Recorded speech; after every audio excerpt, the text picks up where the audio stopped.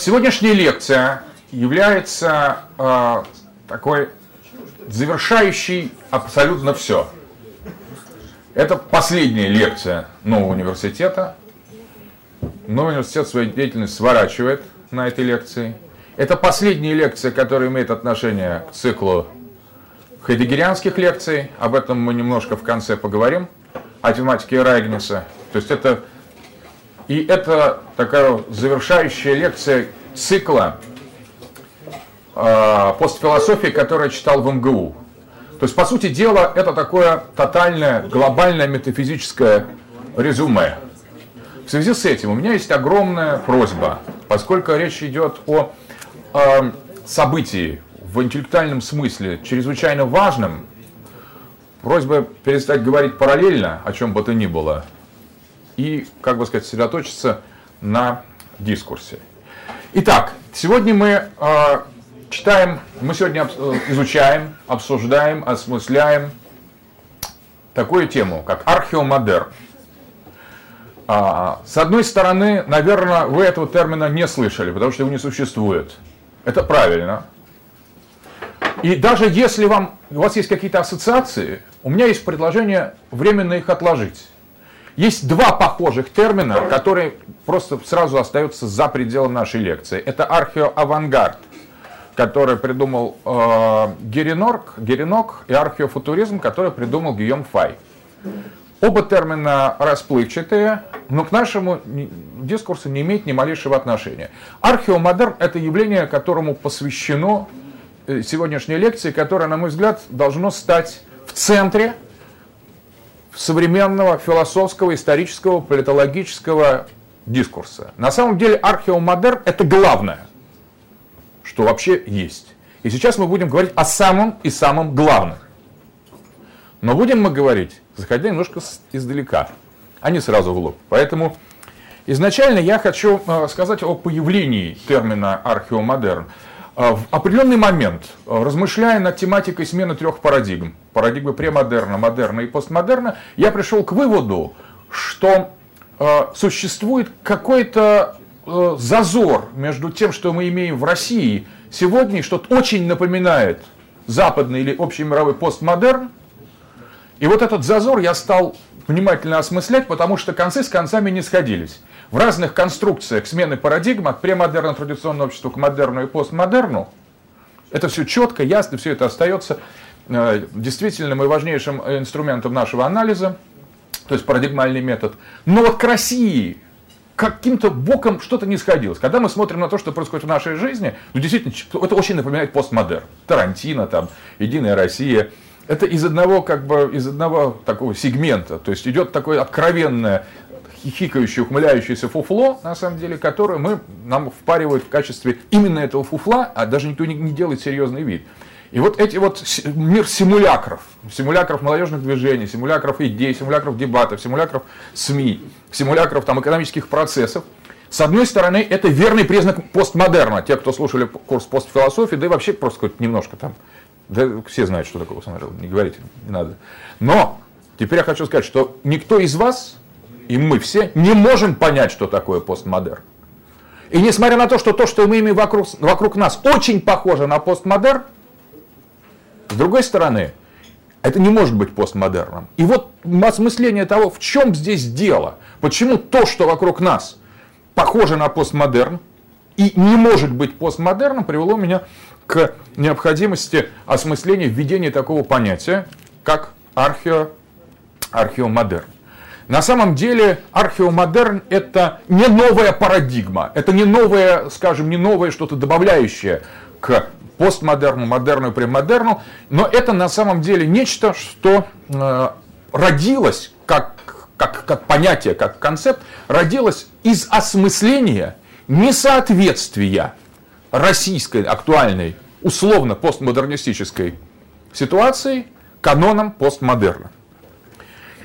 Итак, очень важно, что парадигма постмодерна, которую мы довольно подробно с вами или не с вами рассматривали, на самом деле следует за модерном. И вот обратите внимание на слово «за». За модерном. На трех уровнях.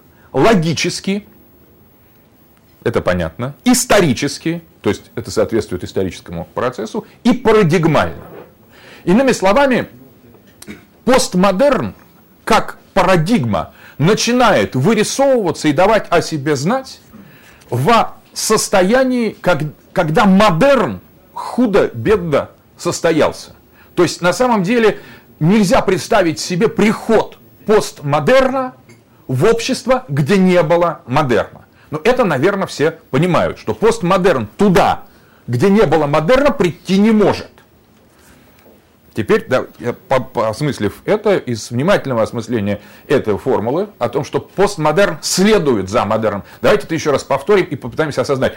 Постмодерн следует за модерном. Следует обязательно за ним. Он не может с ним сосуществовать или ему предшествовать.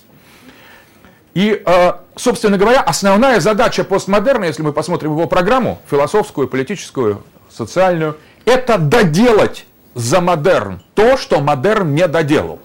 То есть постмодерн в этом вопросе с модерном солидарен. Он говорит да модерну, но он говорит модерн, помните в одной из лекций я, как бы сказать, говорил, ничтожебо соверши модерн.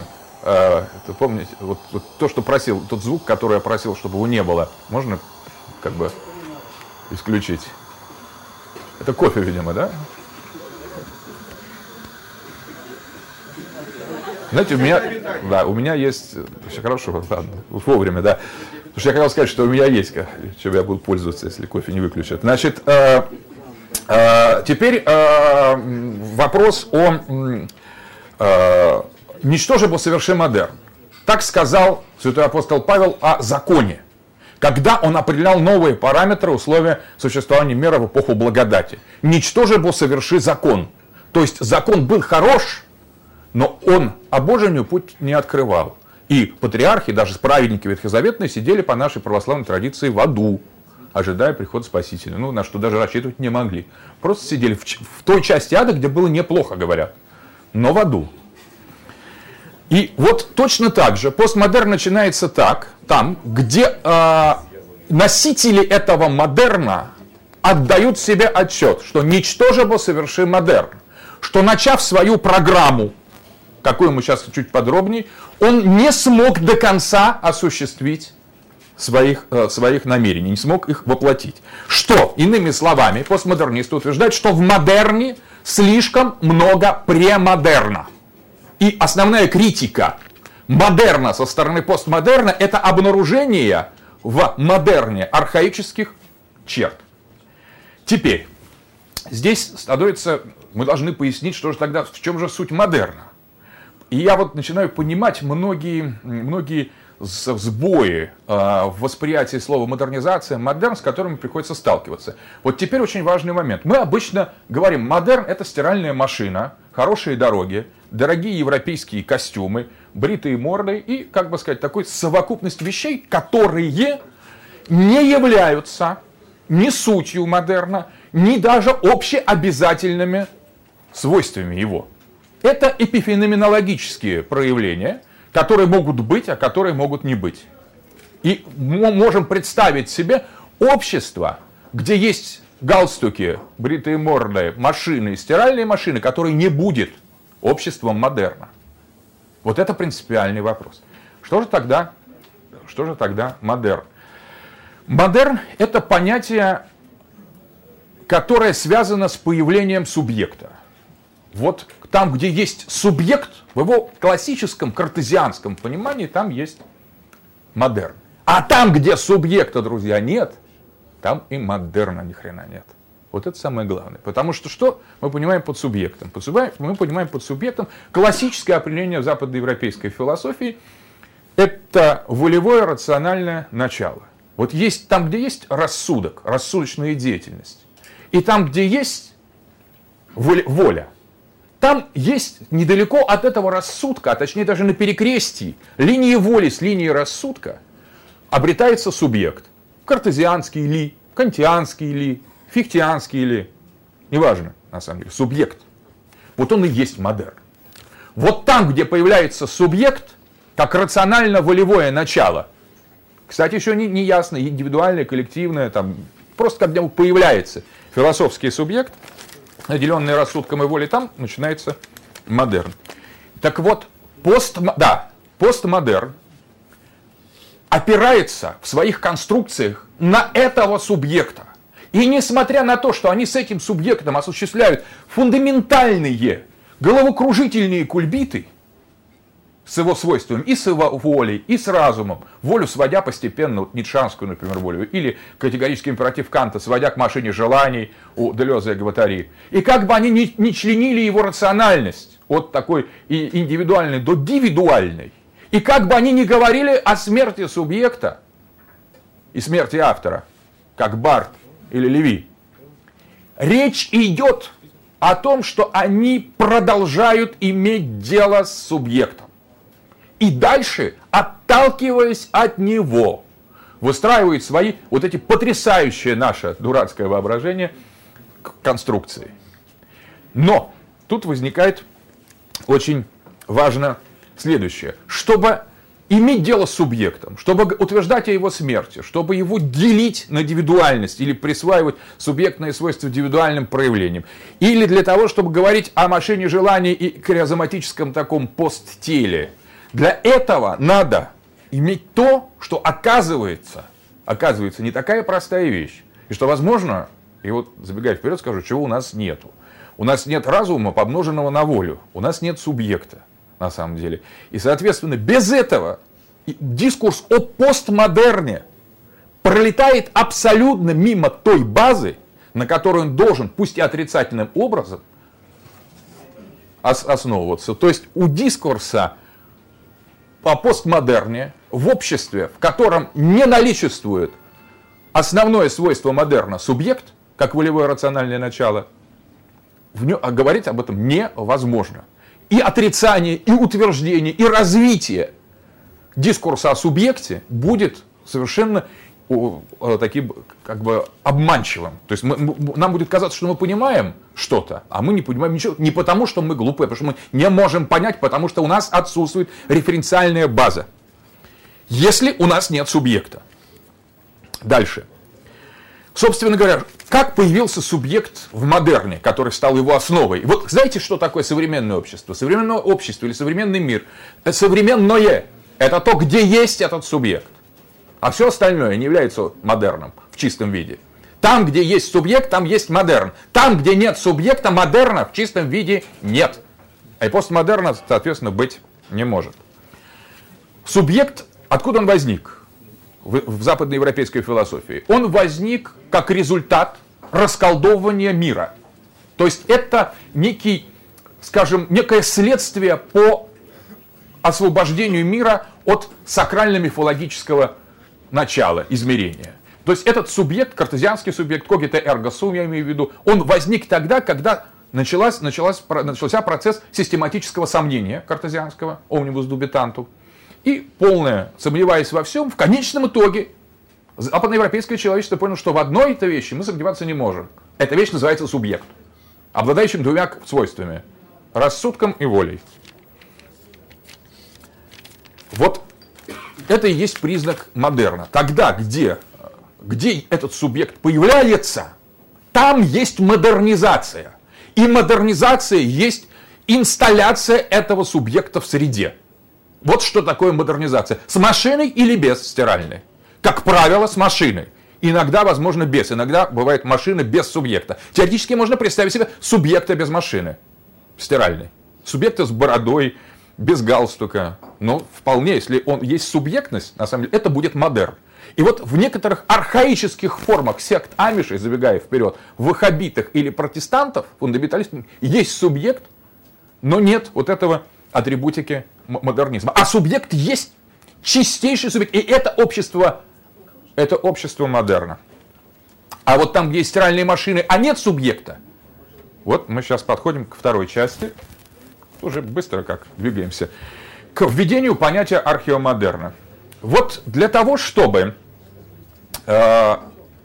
описать такую ситуацию, когда парадигма модерна, логически следуя за парадигмой премодерна, не учреждается и не становится доминирующей, преобладающей, потребовалось введение нового термина, который является термином археомодерн. И это не какая-то новая парадигма. Это просто переход от диахронического перехода, условно, конечно, диахронического в парадигмах, парадигмы премодерна к модерну, мы имеем дело с синхроническим наложением, с суперпозицией парадигмы модерна на парадигму премодерна. Вот это и есть археомодерн. В одном тексте, в переводе Гваттари, Антиэдип, Делеза и Гваттари, какие-то леваки лет там 15 назад, которые еще нас смели упрекать в том, что, мол, дискурс неоконсерваторов там недостаточно европейский, они ввели такое интересное слово – позиция Юкста. Я обычно до сих пор говорю, что вот позиция Юкста – это какая-то очень заманчивая, загадочная вещь. На самом деле эти придурки просто так перевели латинское обычное слово «juxtaposition» французское, суперпозиция, то есть наложение одного друг на друга. Вот эта позиция Юкста – это на самом деле не просто очень удачный термин, вернее, юкстапозирование, наложение одного на другого, для описания того, что я имею в виду, для понимания сущности археомодерна, потому что это есть наложение двух матриц, двух парадигм модерна на архаизм, на премодерн. Но еще специфическая русская талантливая находчивость, которая, не зная слова juxtaposition, недолго думая, считает, в одно слово пишется juxtaposition, недолго думая, полагает, что это жукста, наверное, Юкст, некий теоретик такой вот структурной лингвистики по фамилии Юкст, на самом деле.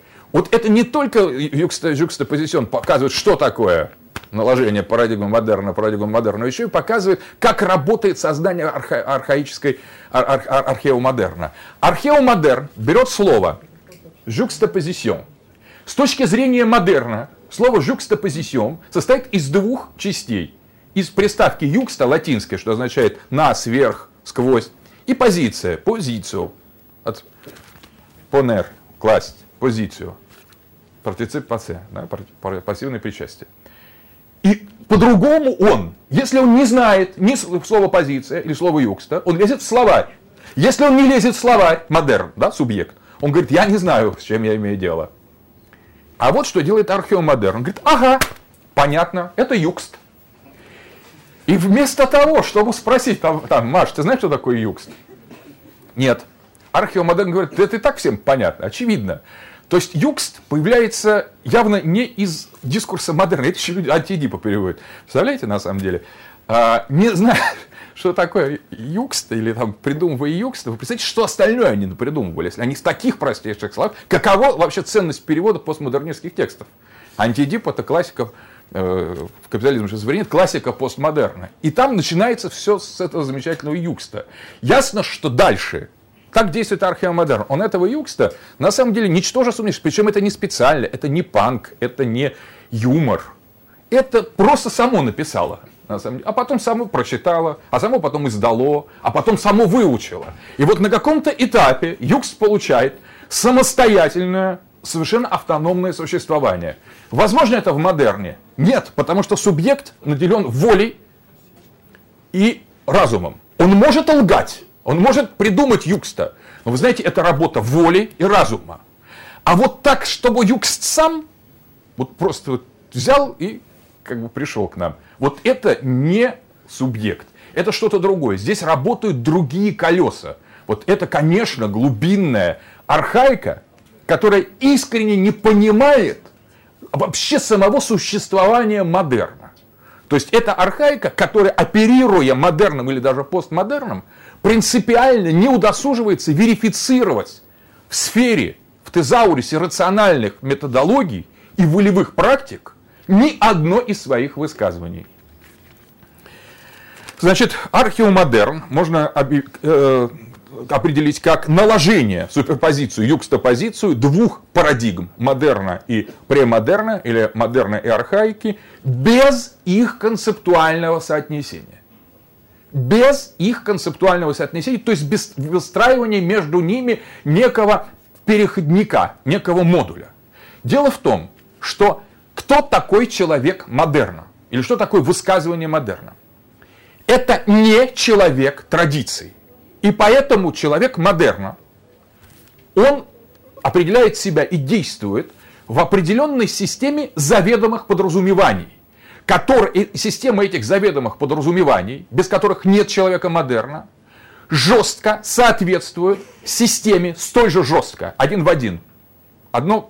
Один элемент множества по отношению к другому элементу множества на отрицании соответствующих элементов премодерна.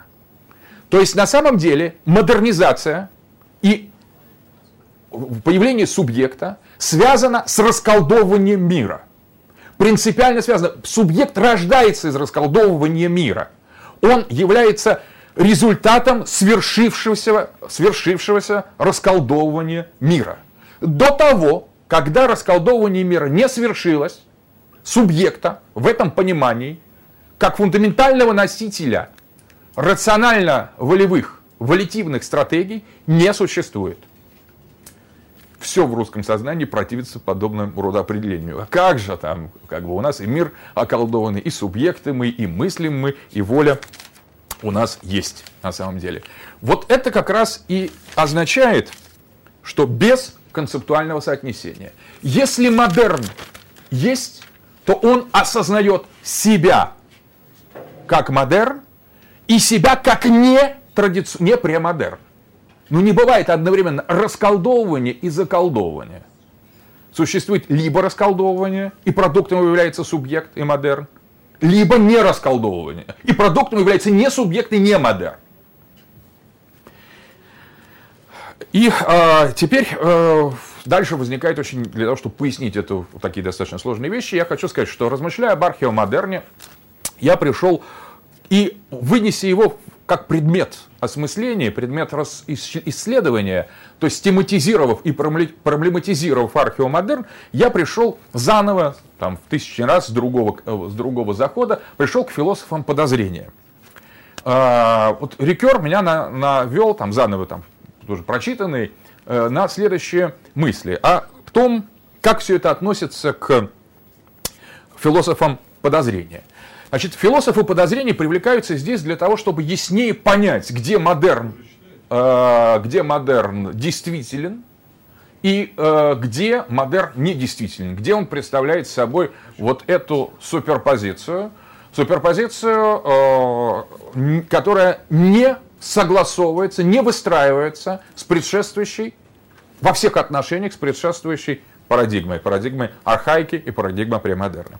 И вот, три философа подозрения обычно выделяют философию. Это классические, понимаете, совершенно банальные вещи. Это Маркс, Фрейд и Ницше. Смысл, по большому счету, этих трех философов подозрения в их структуралистской интерпретации сводится к их переосмыслению баланса рефлексивного и рефлексивного внутри субъекта.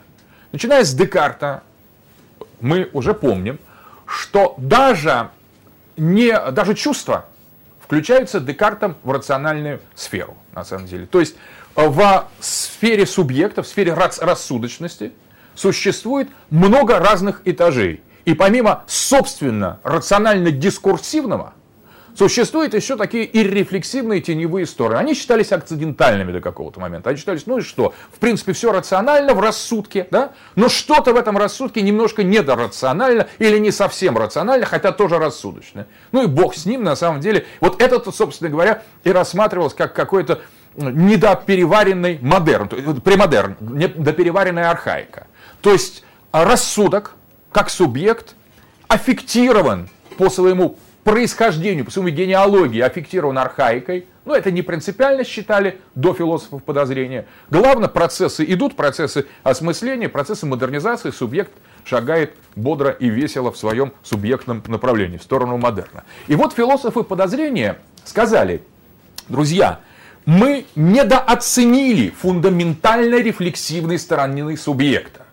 Она не просто шире, она настолько мощна, что сплошь и рядом то, что мы считаем рациональным объяснением и рациональными системами, является выражением, вытеснением, например, или выражением, или искажением чего-то другого.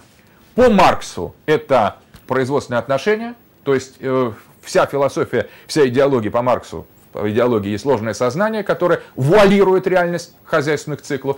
По Ницше существует только воля к власти, а все остальное надстройки. По Фрейду существует бессознательное и то, что он назвал, важнейшая вещь, работа сновидений. Работа сновидений, которая ведется на этой рефлексивной стороне субъекта и в значительной мере предопределяет его. То есть в актуальном рассудке содержится лишь малая часть, говорили философы подозрения, потенциального рассудка, вот этой рефлексивной стороны, которые по-разному стали осмыслять каждый из них и их школы. В структурализме в конечном итоге эти школы почти сошлись воедино. И была попытка создать на основании Сассюра, позже Леви-Стросса и вообще структурализма как философии, сейчас к нему подойдем, создать систему обобщающей и рефлексивной. Не подчеркивая, марксизм ли это, психоанализ ли это, ницшеанство ли это. Ну и плюс параллельное там, множество других развитий этих мыслей. Мы говорим только о главных столпах. И вот тут возникло такое явление, как философия структурализма. Для обобщенной и рефлексивной стороны субъекта было найдено новое, важнейшее для нас слово – структура. Итак, структура есть обобщенная, осмысленная, изученная более или менее, всегда более или менее, содержание и рефлексивной стороны субъекта. По Фрейду это бессознательная сфера, но это самое, пожалуй, простое. По Марксу это экономическая подоплека культуры и общества. И по Ницше это воля к власти как основной базовый инстинкт жизни, который и подвергается различным трансформациям в ходе подъема к рассудочной деятельности. Ну, этой же паре. Да, таким образом у нас появляется вот это понятие иррефлексивного в субъекте, то есть структуры. Здесь для того, чтобы выстроить совсем ясную методологическую конструкцию для анализа археомодерна, можно обратиться к Бультману, такому протестантскому теологу, который обозначил очень интересное явление, очень релевантное для нашего анализа, как киригма. Знаешь, не горят глаза, ничего особенно не говорят. Да? Киригма по-гречески это кирюгмос, это глашатый, анонсиатор по-французски, то есть тот, кто произносит нечто, провозглашает. И вот, ну это термин, часто он сближался с евангелизацией, киригматизация, это церковный термин, а киригма как некая евангелизация, то есть обучение неофитов структуре христианского богословия, хотя бы начальным принципам христианской догматики. Так вот, по Бультману у него есть свое специфическое, не церковное, классическое толкование киригмы. У него толкование киригма – это христианское учение минус мифология. Понятно, что такое мифология? Мифология – это структура, которая, конечно, в любую традицию проникает. Иными словами, тот второй термин, который нам чрезвычайно важен для анализа археомодерна, это киригма. Итак, киригмой в расширенном смысле, структуралистском смысле, можно назвать то, что противостоит структуре. То есть рациональное содержание субъекта. То есть рефлексивная сторона субъекта – это киригма, а иррефлексивная сторона – это структура. Между ними в разных культурах, в разных обществах, в разных дискурсах существуют различные отношения. Вот представьте себе, что, конечно, христианский дискурс имеет, вот когда христианство, то, с которым мы имеем дело. Например, православное. Мы почитаем по вторникам Николу, потом сколько много церквей Николе, угоднику, создано, посвящено. Мы почитаем местных святых, русских, национальных святых. И в конечном итоге у нас есть множество обычаев, какие-то церковные, какие-то парацерковные, квазицерковного происхождения. Все это составляет общую ткань. Сюда же вкраплены и догмы. На самом деле догмы о Святой Троице, то есть богословское содержание. Но огромное количество людей понимают христианство, подавляющее большинство, тотальность практически людей, конечно, в основном видит это все цельно и едино, не разделяя это. И, конечно, никакой такой сознательной последовательной богословской работе по вычленению из этого совокупности бесконечных данных керигматического содержания, то есть, если угодно, чистого богословия, догматического богословия в чистом виде, с рациональными утверждениями, с представлениями о тождестве и нетождестве, о различиях, о формах различий. Вот эта вся керигматическая сторона, которая составляет просто основу богословия или просто тождественного богословия, она, конечно, растворена в огромном количестве мифологий, там, сказок, пересудов, эмоций, каких-то историй, преданий и различного рода комментариев, через которые по Бультману проступает структура. И вот у Бультмана там тоже была интересная идея, но это уже совсем чистая, конечно, ересь, просто любопытно, как этот метод действует. Когда он предложил ввести понятие керигмы, он пришел к выводу, что большинство в содержании новозаветной христианской традиции следует отбросить, как не соответствующую изначальному учению Христа, где роль самого Христа была очень незначительная, а в основном были идеи хилиастического ожидания прихода Царства Божия и фигуру Бога Отца. Ну, то есть у Бультмана от христианства вообще ничего не остается, как у многих протестантов, что, в принципе, нормально. Нас интересует другое. Нас интересует вот это разделение в традиции. Мы берем традиционное общество теперь, смотрите, традиционное общество, премодерн, где есть структура. Структура – это работа сновидений. Возьмем христианских сновидений, где существуют чудеса, бесы, черти, где существует огромное количество таких бесконечных, если угодно, полупредрассудков, какие-то вытекающих из церковного учения, какие-то совершенно не вытекающих и вообще к нему не относящихся. Тогда проступает работа христианских сновидений, которая по Бультману аффектирует керигму вплоть до того, что эту керигму очень сложно вытащить. Но задача эта керигму, тем не менее, выявить. Вот у Бультмана такая задача. Итак, можно сказать, что керигме в таком анализе соответствует рефлексивная сторона субъекта, а структуре или рефлексивная. Вот. Это теперь полегчало. Археомодерн, таким образом, уже в новых терминах определяемые, есть сосуществование, коэкзистирование керигмы и структуры в конфликтном и неупорядоченном состоянии. Обратите внимание, конфликт здесь иного порядка, нежели конфликт между парадигмами. Потому что парадигма модерна приходит в мир традиции как парадигма next. Знаете слово фамилии Сорос по-венгерски next, Сорос, следующий, на самом деле, поколение next. Вот парадигма модерна приходит как next, следующий. Она приходит как next после этого, за этим, вместо этого, помимо этого, через преодоление этого. И начинает свой конфликтный диалог с традиционным обществом. Начинает расколдовывание, или сам модерн является результатом этого расколдовывания. Это причинно-следственное, здесь очень сложно сказать, что первично. По крайней мере, вот эта вторая парадигма и строится на отрицании первой парадигмы. И поэтому в археомодерне происходит все иначе. Эти две парадигмы накладываются друг на друга. То есть керигма, если угодно, не изгоняет структуру. Вот обычно, когда приходит модерн в западном обществе, то приходит керигма, которая начинает изгонять структуру. И это чрезвычайно важно, потому что многие думают, что модерн это сразу атеизм. Ничего подобного. Модерн это в начале протестантизм, потом керигматический протестантизм, такой вот критика текста, потом деизм, Декарта, Лейбница, Ньютона, Спинозы, и уж потом Лаплас, Тюрго, потом, на самом деле. Это чрезвычайно важно.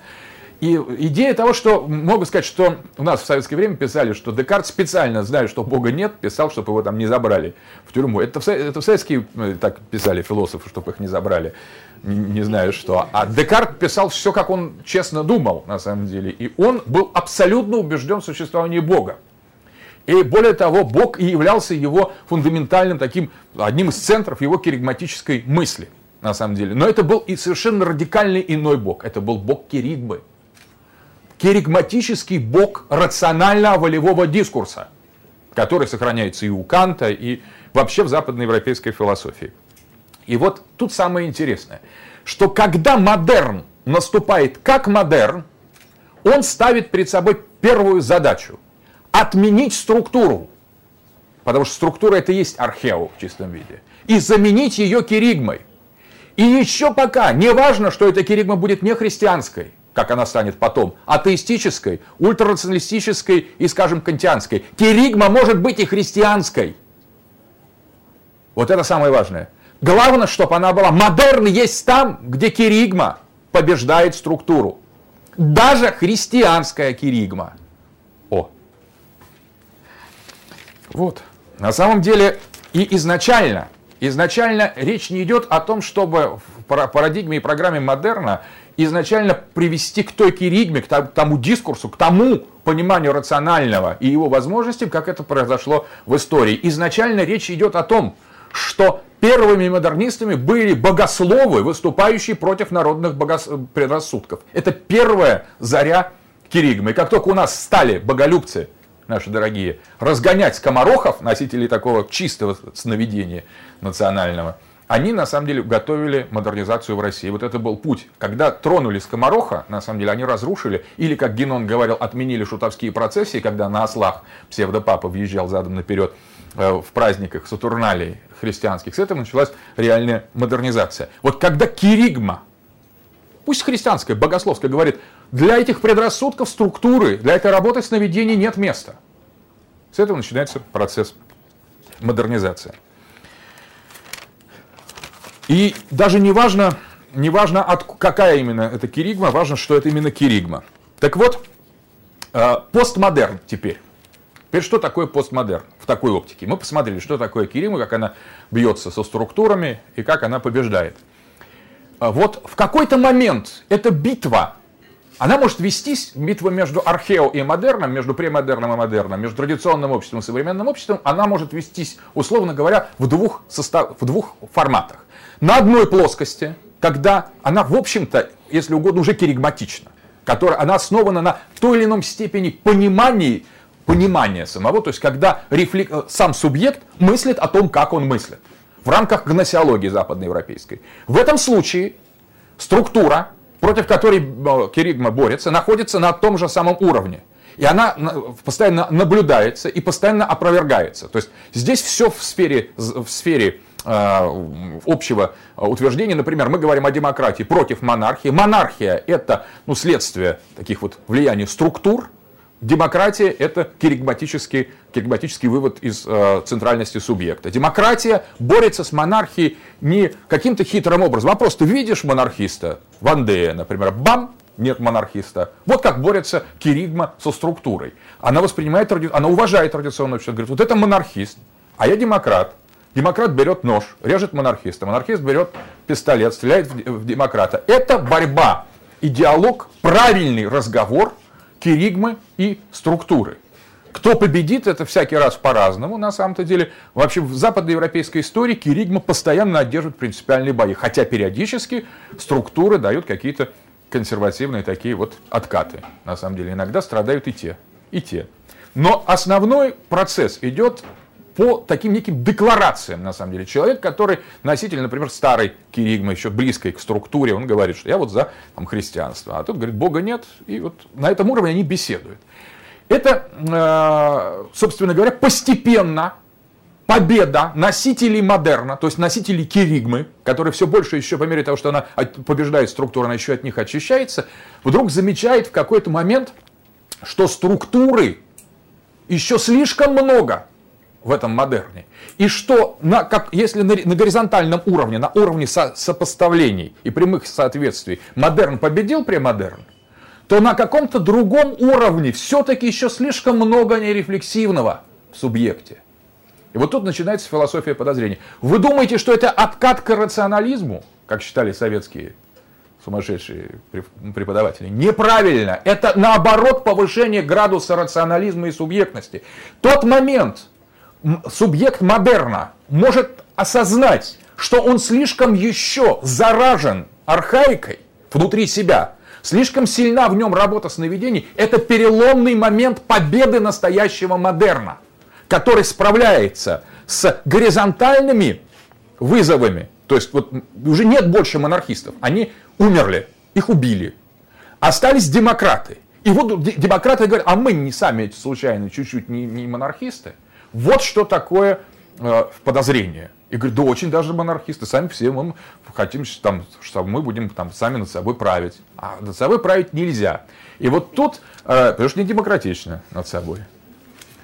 Соответственно, отсюда вот рождается идея индивидуума, о которой я говорил в одной из лекций. Так вот, постмодерн рождается не из желания утвердить эти рефлексивные стороны в субъекте, а из желания их излечить субъект от этих рефлексивных сторон. Поэтому постмодерн так тесно сопряжен и с фрейдизмом, и с фрейдийской терапевтической практикой.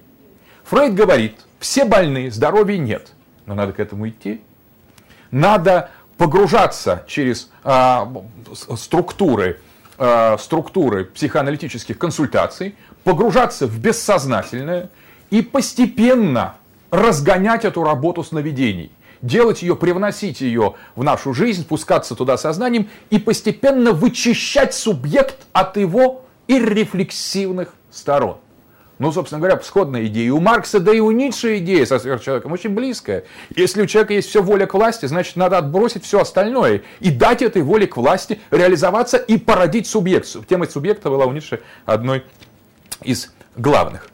Итак, когда носители модерна замечают, что структура очень сильна в модерне, то есть модерн недостаточен, и начинает его критиковать, это происходит тогда, когда модерн слишком победил. Он на самом деле это признак глубочайшей победы, а не поражения, ни отката, ни шага назад. Именно поэтому постмодерн, который и вырастает из структурализма, из философии подозрения, и есть следующая парадигма, которая идет после модерна. Фундаментально, опять логически, парадигмально и исторически после модерна. И модерн рефлектируется в данном случае как недомодерн. А постмодерн это такой модерн, который вот уже действительно модерн настоящий, и структура упразднена. Вот эта идея экзорцизма структуры составляет суть программы постмодернизма.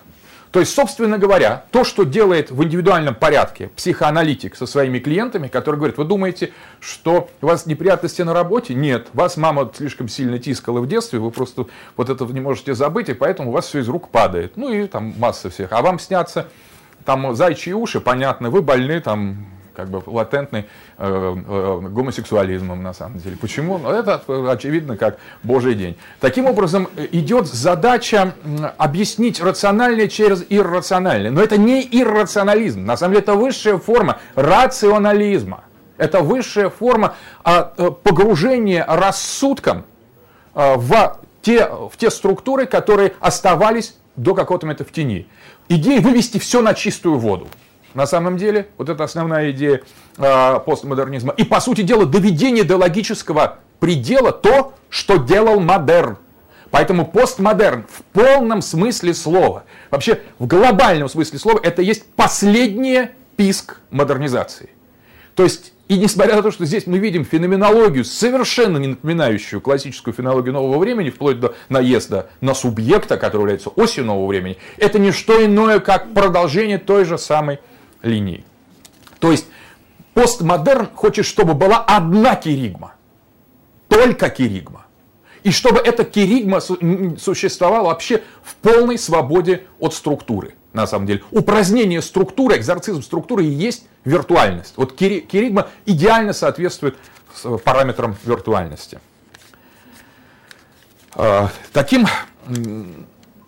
А тот факт, как это делает постмодерн, когда он привлекает различные архаические примеры для того, чтобы уязвить то, что многие считали до сих пор правильным модерном, они говорят, что это на самом деле работа сновидений, это на самом деле не что иное, как некая фигура полемическая. Они говорят, смотрите, вы совсем иррефлексивные на самом-то деле. И это постмодернисты говорят, представителям той цивилизации, которая дошла по линии рефлексии и выведения в сферу рефлексивной стороны субъекта максимума и рефлексивного его содержания. Вот что такое постмодерн, друзья. А что же тогда археомодерн? А вот археомодерн – это такое состояние, где структуры гораздо больше, чем киригмы. Причем второе определение. Киригма в археомодерне никак не растет, даже криво не растет из этой структуры. Она переносится со стороны. Это киригма, не переработанная структурой вообще, и находящийся в них в конфликтной ситуации. Представьте себе один и тот же компьютер, например, вот с Macintosh уже это не актуально, а вот с Windows, который принесли, запустили прямо на Windows операционную систему Macintosh. Будет ли он работать? Может быть, он будет дымиться, может быть, в нем будет что-то мелькать, на самом деле. Но формально дискетка правильная одна, и вторая правильная, и инсталляционный диск работает, и верные крэки к обоим, на самом деле, да, указаны на обложке. Но они вместе на одном компьютере не идут. Что происходит на этом компьютере? Вот мы, в принципе, это возникает такая зона, где может происходить все, что угодно. Одна система может победить другую, помешать другой. Они могут выполнить вдруг какое-то задание, например, Ctrl-Alt-Del, а могут и нет, на самом деле. Вот это приблизительно то, что мы имеем в археомодерне. По сути дела, в археомодерне нет центрального субъекта, который был бы полюсом рассудочности и воли. В нем, в археомодерне, нету расколдованного мира. Но, тем не менее, в нем нет и заколдованного мира. И нет какой-то вот выражения структуры в его рационально-богословском пространстве. То есть речь идет о состоянии такого систематизированного бреда. Бреда, который представляет собой, собственно говоря, что такое бред, феномен, делириум? Делирий – это когда элементы сновидения, работа сновидения проникают в бодрствующее сознание без цензуры. То есть они, в данном случае, отсутствует очень важный элемент пробуждения. Вот этот элемент пробуждения для нас очень важен для понимания археомодерна. Потому что такое, собственно говоря, в психологии смена парадигмы традиции на парадигмы модерна? Это пробуждение. Парадигма традиции действует, пока вы спите. Мы спим. Там действуют наши архетипы, наши бессознательные. Когда мы просыпаемся, начинается парадигма модерна. Представим себе, что кто-то так уснул, что продолжает ходить и что-то делать, или так проснулся, что половина его сознания видит сны. Это и есть археомодерн. Называется это клиническим состоянием тяжелого бреда или позицией Юкста. При этом археомодерн не может быть отнесен к категории традиционного общества. Почему?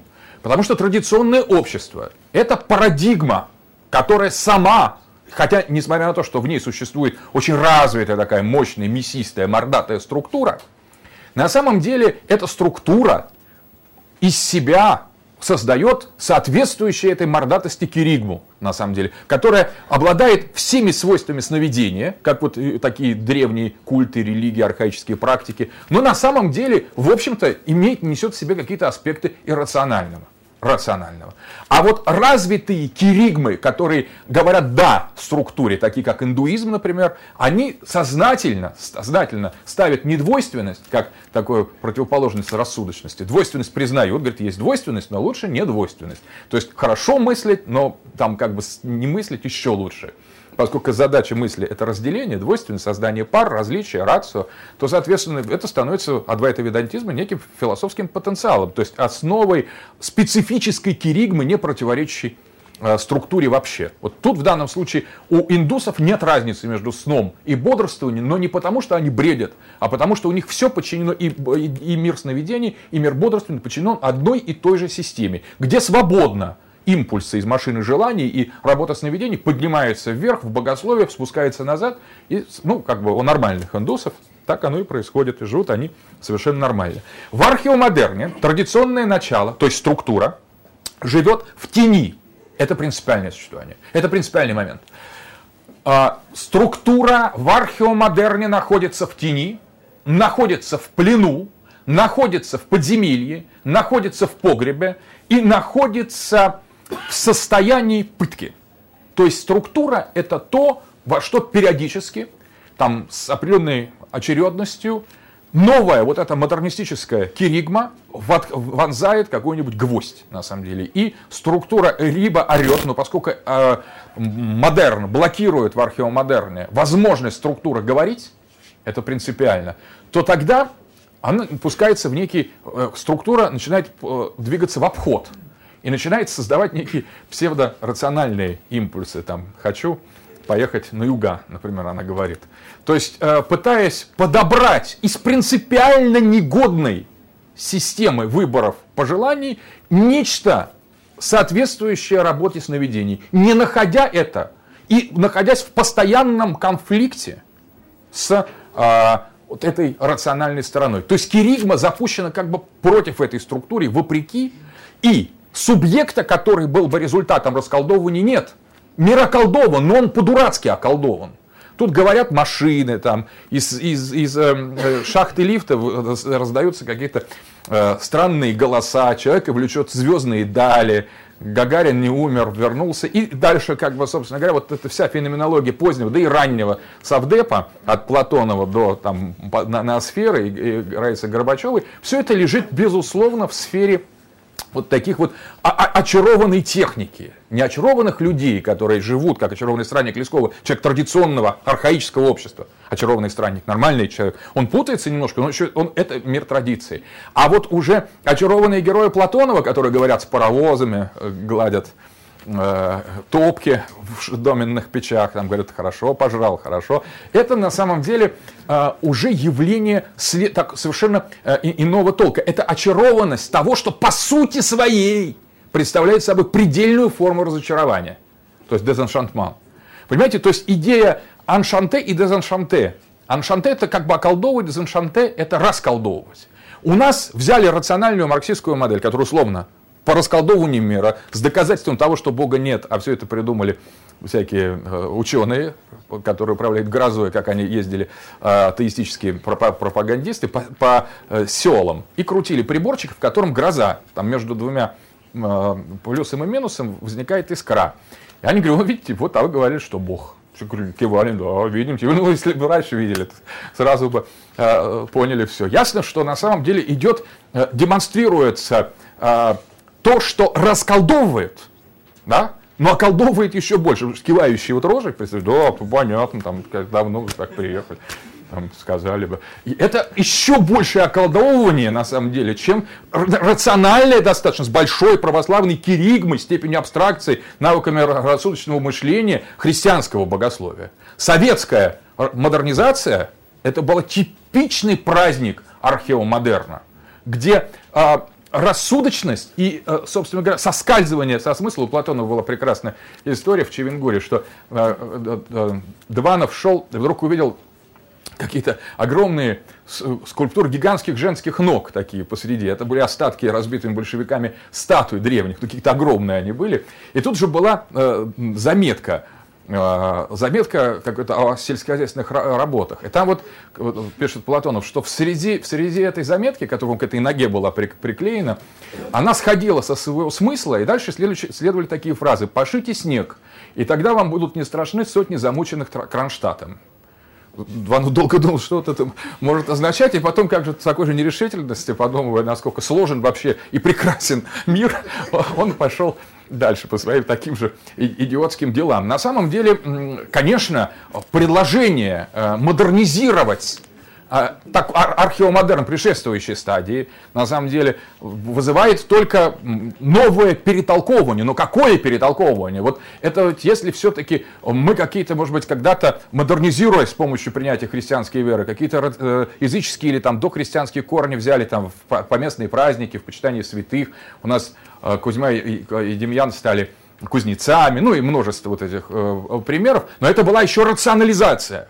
А вот уже с котлованами, с чевенгурами действительно и рационализации это не было. Киригма находилась, вот модерн, находился в такой оппозиции структуре, что между ними существовали просто фундаментально конфликтные соотношения.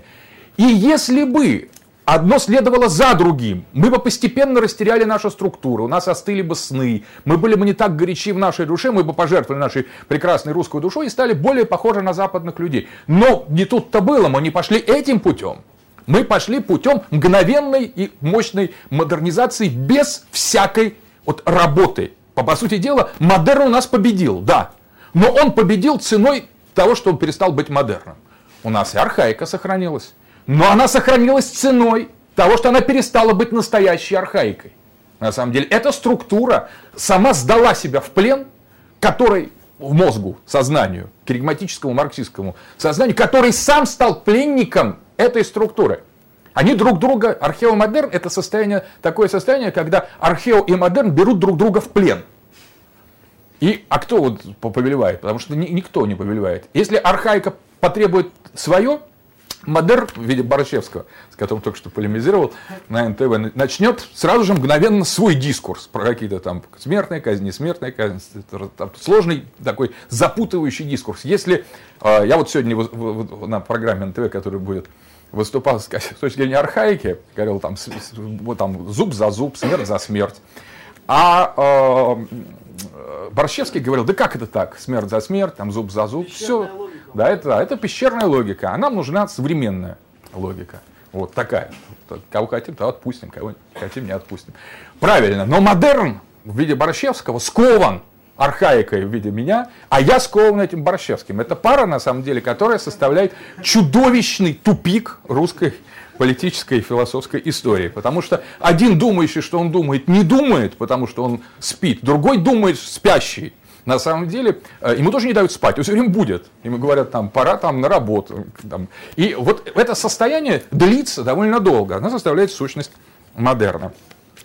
Как правило, явление археомодерна возникает в тех обществах, которые модерн из себя не вырастили, и в который он пришел извне, как колонизация. Иными словами, это совсем легко понять. Археомодерном является современная Япония. И вот здесь очень принципиальный вопрос. Мы, по-моему, несколько раз говорили на семинарском кругу о Тарантино и Миике, на самом деле. Вот очень важно, я вот в какой-то момент осознал, что эти фигуры даже парадигмально не являются тождественными. И что между Тарантино и Миике существует колоссальная пропасть.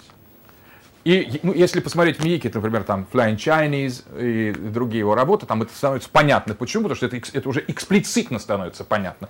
Я думаю, что вы сами эту работу способны сделать. Но самое принципиальное, что различие Тарантино и Миики — это как раз различие двух совершенно различных моделей. Тарантино — это постмодерн в чистом виде, и это абсолютно рациональная субъектная стратегия. И если он, и Родригес также, или там «Дети шпионы», замечательная вот эта серия вся, там действительно происходит разбивание субъекта по очень отдельным, разбросанным, причудливо сложенным таким постсубъектным, постиндивидуальным, индивидуальным частицам виртуальным.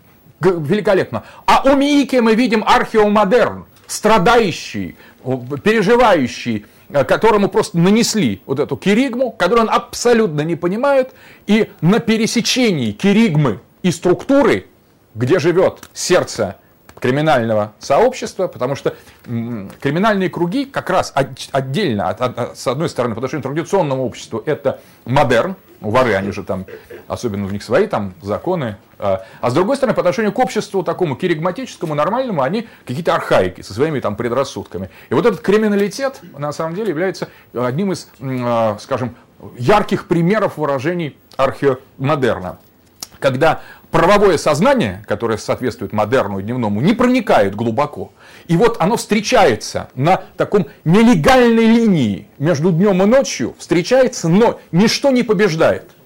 Воры не побеждают, собственно говоря, вернее, там криминал, нижний криминал, такое неправовое, народное, не побеждает правовое, поэтому они вступают в контакт с ментами, начинается коррупция. И одновременно менты, которые через купленных авторитетов, и особенно КГБшники, которые собирают информацию бесконечно, которую там только перепродают уже на своем уровне, они тоже не достигают толщи, и все остается, зависает в таком состоянии. Не случайно криминальные среды — это наиболее яркая феноменологическая среда, где археомодерн процветает и живет. Итак, на самом деле археомодерном является сегодня подавляющее большинство человечества. Кроме тех, которые живут в модерне, доживают в модерне, как некоторые европейские провинции, ну и европейские страны, и как общий тренд такой продвинутого Запада, который живет в постмодерне. А все остальные живут в археомодерне. И они там мучаются. Вот это очень принципиально, что на самом деле самое трагичное в археомодерне в том, что архео и модерн находятся в состоянии глубочайшего, неосознаваемого конфликта. То есть археомодерн, его, по большому счету, это состояние противоположности, которые находятся не в состоянии синтеза, а в состоянии таких привязанных друг к другу спинами на самом деле, когда не могут заглянуть друг другу в глаза, не могут осознать, что напротив, поставить противника напротив себя. Если бы эта операция была возможной, то началась бы война, полилась бы кровь и началось бы счастье. Потому что хуже, чем археомодерн, ничего вот состояния не может быть. Археомодерн является метафизическим, философским, парадигмальным заболеванием. Самым серьезным, самым страшным и самым опасным. Оно, конечно, заразное при этом. Собственно говоря, это заболевание накладывает друг на друга и рефлексивное, то есть структуру, и псевдо, уже в данном случае, псевдорефлексивное в качестве такой киригмы, но при этом структура сильна, но нема, а киригма слаба, но жестока, хотя и косноязычна. Так возникают особые формы языков. Вот есть такой, у Клюева описан кукуйский язык. Меня очень заинтересовало, что это за кукуйский язык. Оказывается, это все-навсего немецкий так называли, потому что в Кукуйской слободе в Москве жили немцы. В Лефортово. Но я думаю, что кукуйский язык это гораздо что-то более близкое к археомодерну. И все не просто немецкий язык. Я думаю, что существовал еще помимо немецкого особый псевдонемецкий, русско-немецкий язык. Или как вот русские, слушая, как говорят немцы, что они понимали. Вот это, пожалуй, язык археомодерна. Вот это и есть кукуйский язык. Еще очень хороший язык Черномырдина, на самом деле, в котором принципиально, очень подло, с хитрецой не согласуется ничего. На самом деле. Но это не просто несогласование от неумения, это на самом деле от определенного умения, но своеобразного умения. Во-первых, это страшно, вот, это тоже кукуйский язык, я думаю, черномырдинский, потому что в нем он хочет что-то сказать, но одновременно хочет что-то скрыть. Он начинает говорить, он понимает, что я еще шаг сделаю, и стану жертвой, рабом, в конце концов, вот, логических структур. Но тогда мне оттуда не вырваться, я должен сказать что-то разумное. А именно этого я не хочу делать. Но если я промолчу и не буду крякать или хрипеть, на самом деле, то тогда кто-то может воспринять меня за предмет, за трубу газовую, за объект. И просто использовать как-то вот, переставить как тумбочку. Соответственно, я должен подавать признаки жизни. И так рождается черномырдинский кукуйский язык, я думаю, классический такой ортодоксальный язык археомодерна. Где все мы вроде слушаем, вроде понятно. Да и смысл как-то мы ухватываем. Вот почему мы ухватываем смысл? Потому что мы тоже принадлежим к кукуйскому народу. И мыслим все, вот все без исключения, включая всех присутствующих и всех живущих в России. И по-другому мыслить мы не можем. Мы мыслим по-кукуйски. И говорим на кукуйском языке. Это означает, что мы, строго говоря, вот в научном и таком медицинском смысле бредим. Мы просто все, что мы считаем там, сном или бодрствованием, это не является ни тем, ни другим. Это общее, такое неразрывное, сплошное поле русского бреда. Если подумать, ну, понятно, делириум там другая. Делириум это такой ближе, наверное, к развязыванию этимологии. А вот бред, русское слово, очень на самом деле, это когда люди бродят в потьмах, наталкиваясь на идеи лбами. На самом деле идеи как бы сами по себе, а мы бродим между ними сами по себе, мы их не видим, но мы их чувствуем, потому что они мешают нам бродить между собой.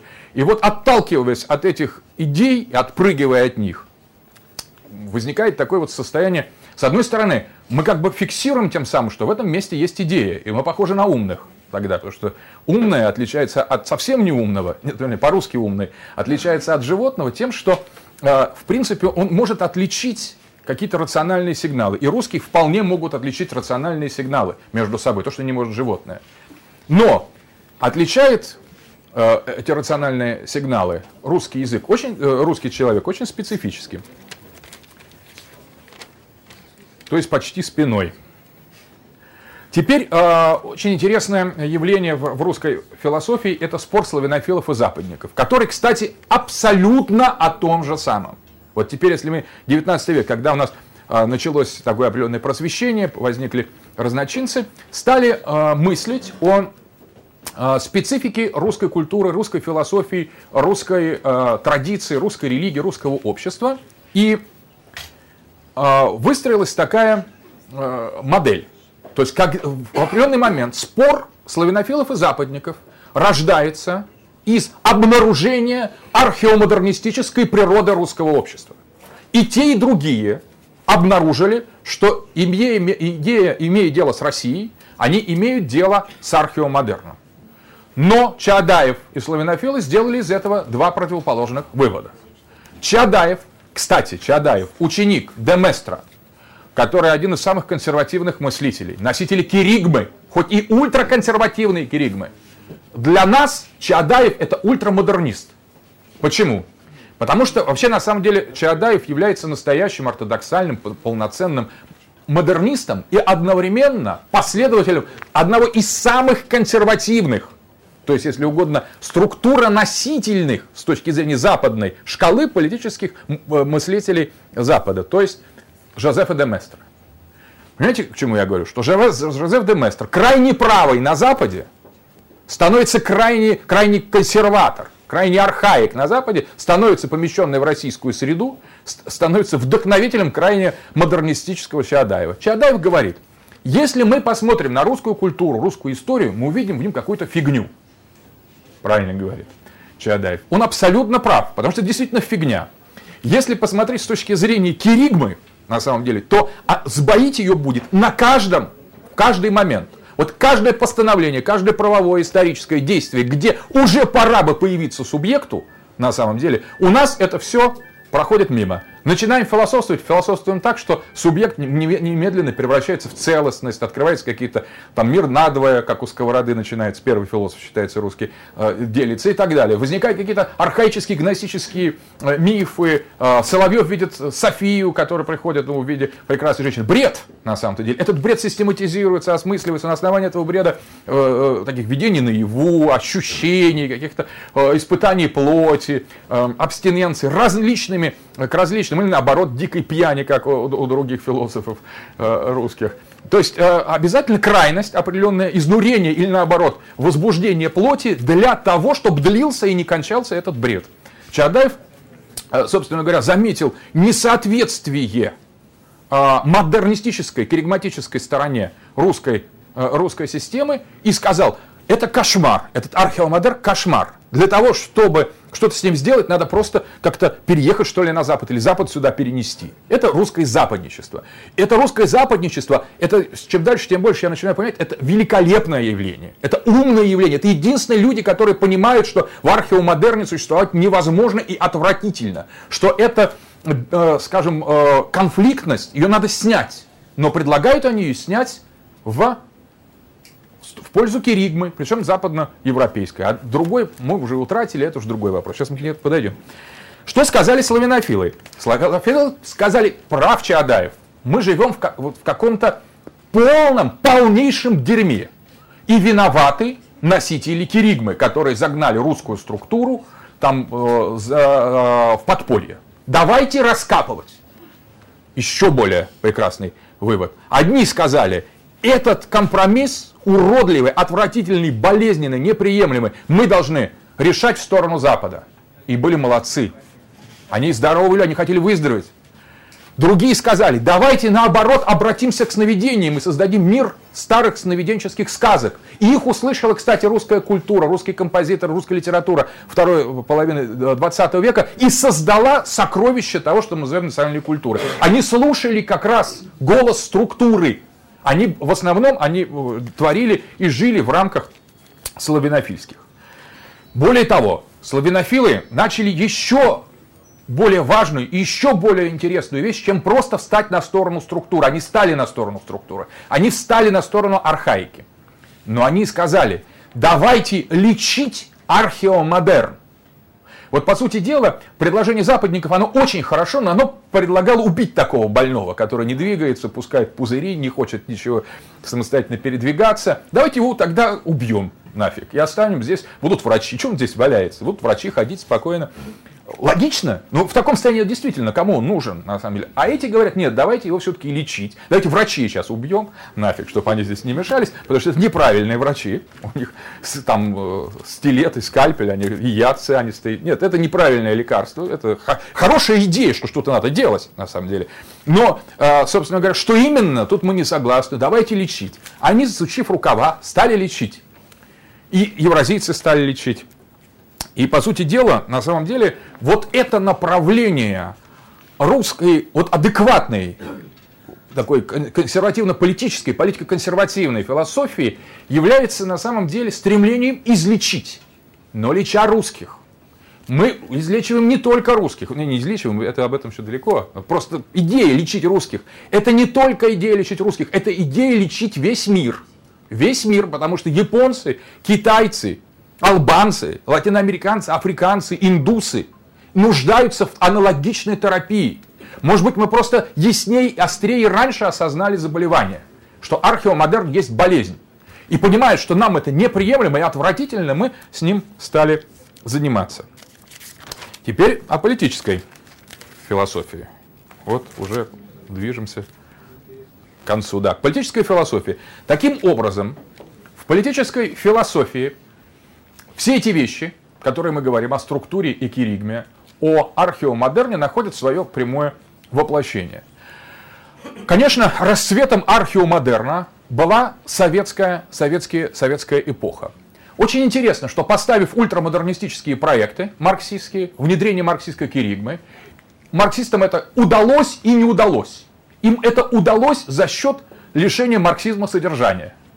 На самом деле, но тогда что они внедряли? То есть, если мы внедряем марксизм, и для того, чтобы его внедрить, марксизм перестает быть марксизмом и становится совершенно неизвестно чем, сновидением, на самом деле, то тогда что мы делаем? Вопрос.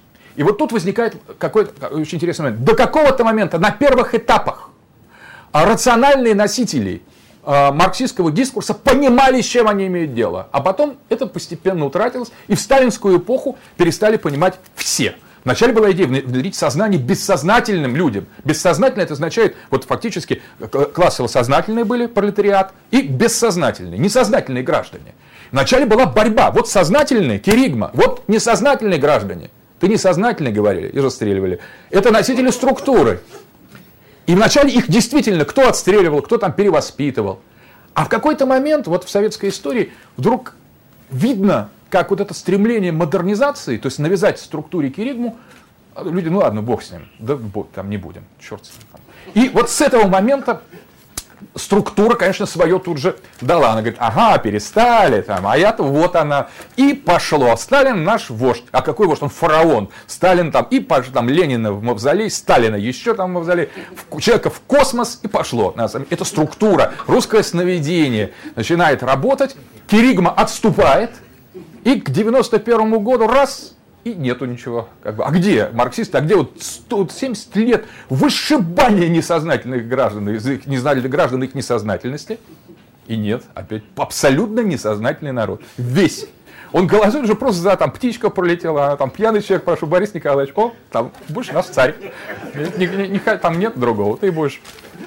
И на самом деле, конечно, это нельзя сказать, что традиционное общество. Где вы видели такое традиционное общество, которое просто находится в состоянии такой, как бы, фундаментального бреда, на самом деле. Что традиционное общество имеет свой порядок, распорядок. Может быть, на уровне семьи, но и туда проникла советская модель. Вот алкоголик – это не член традиционного общества, а это типично советский человек, который что-то делает, работает, ему кажется, что там нужно с каждой рюмкой. Идет какой-то процесс. Вот фильм был, Акваланг давал на него ссылку, как какой-то бывший синяк начал песни писать. Он говорит, он как построился курятник, и живет в этом курятнике, и говорит, значит, вот я, говорит, иногда, когда пою песню, там про соседей, про там что вот вокруг валяется, какие-то железки, про то, как работал на заводе, песни.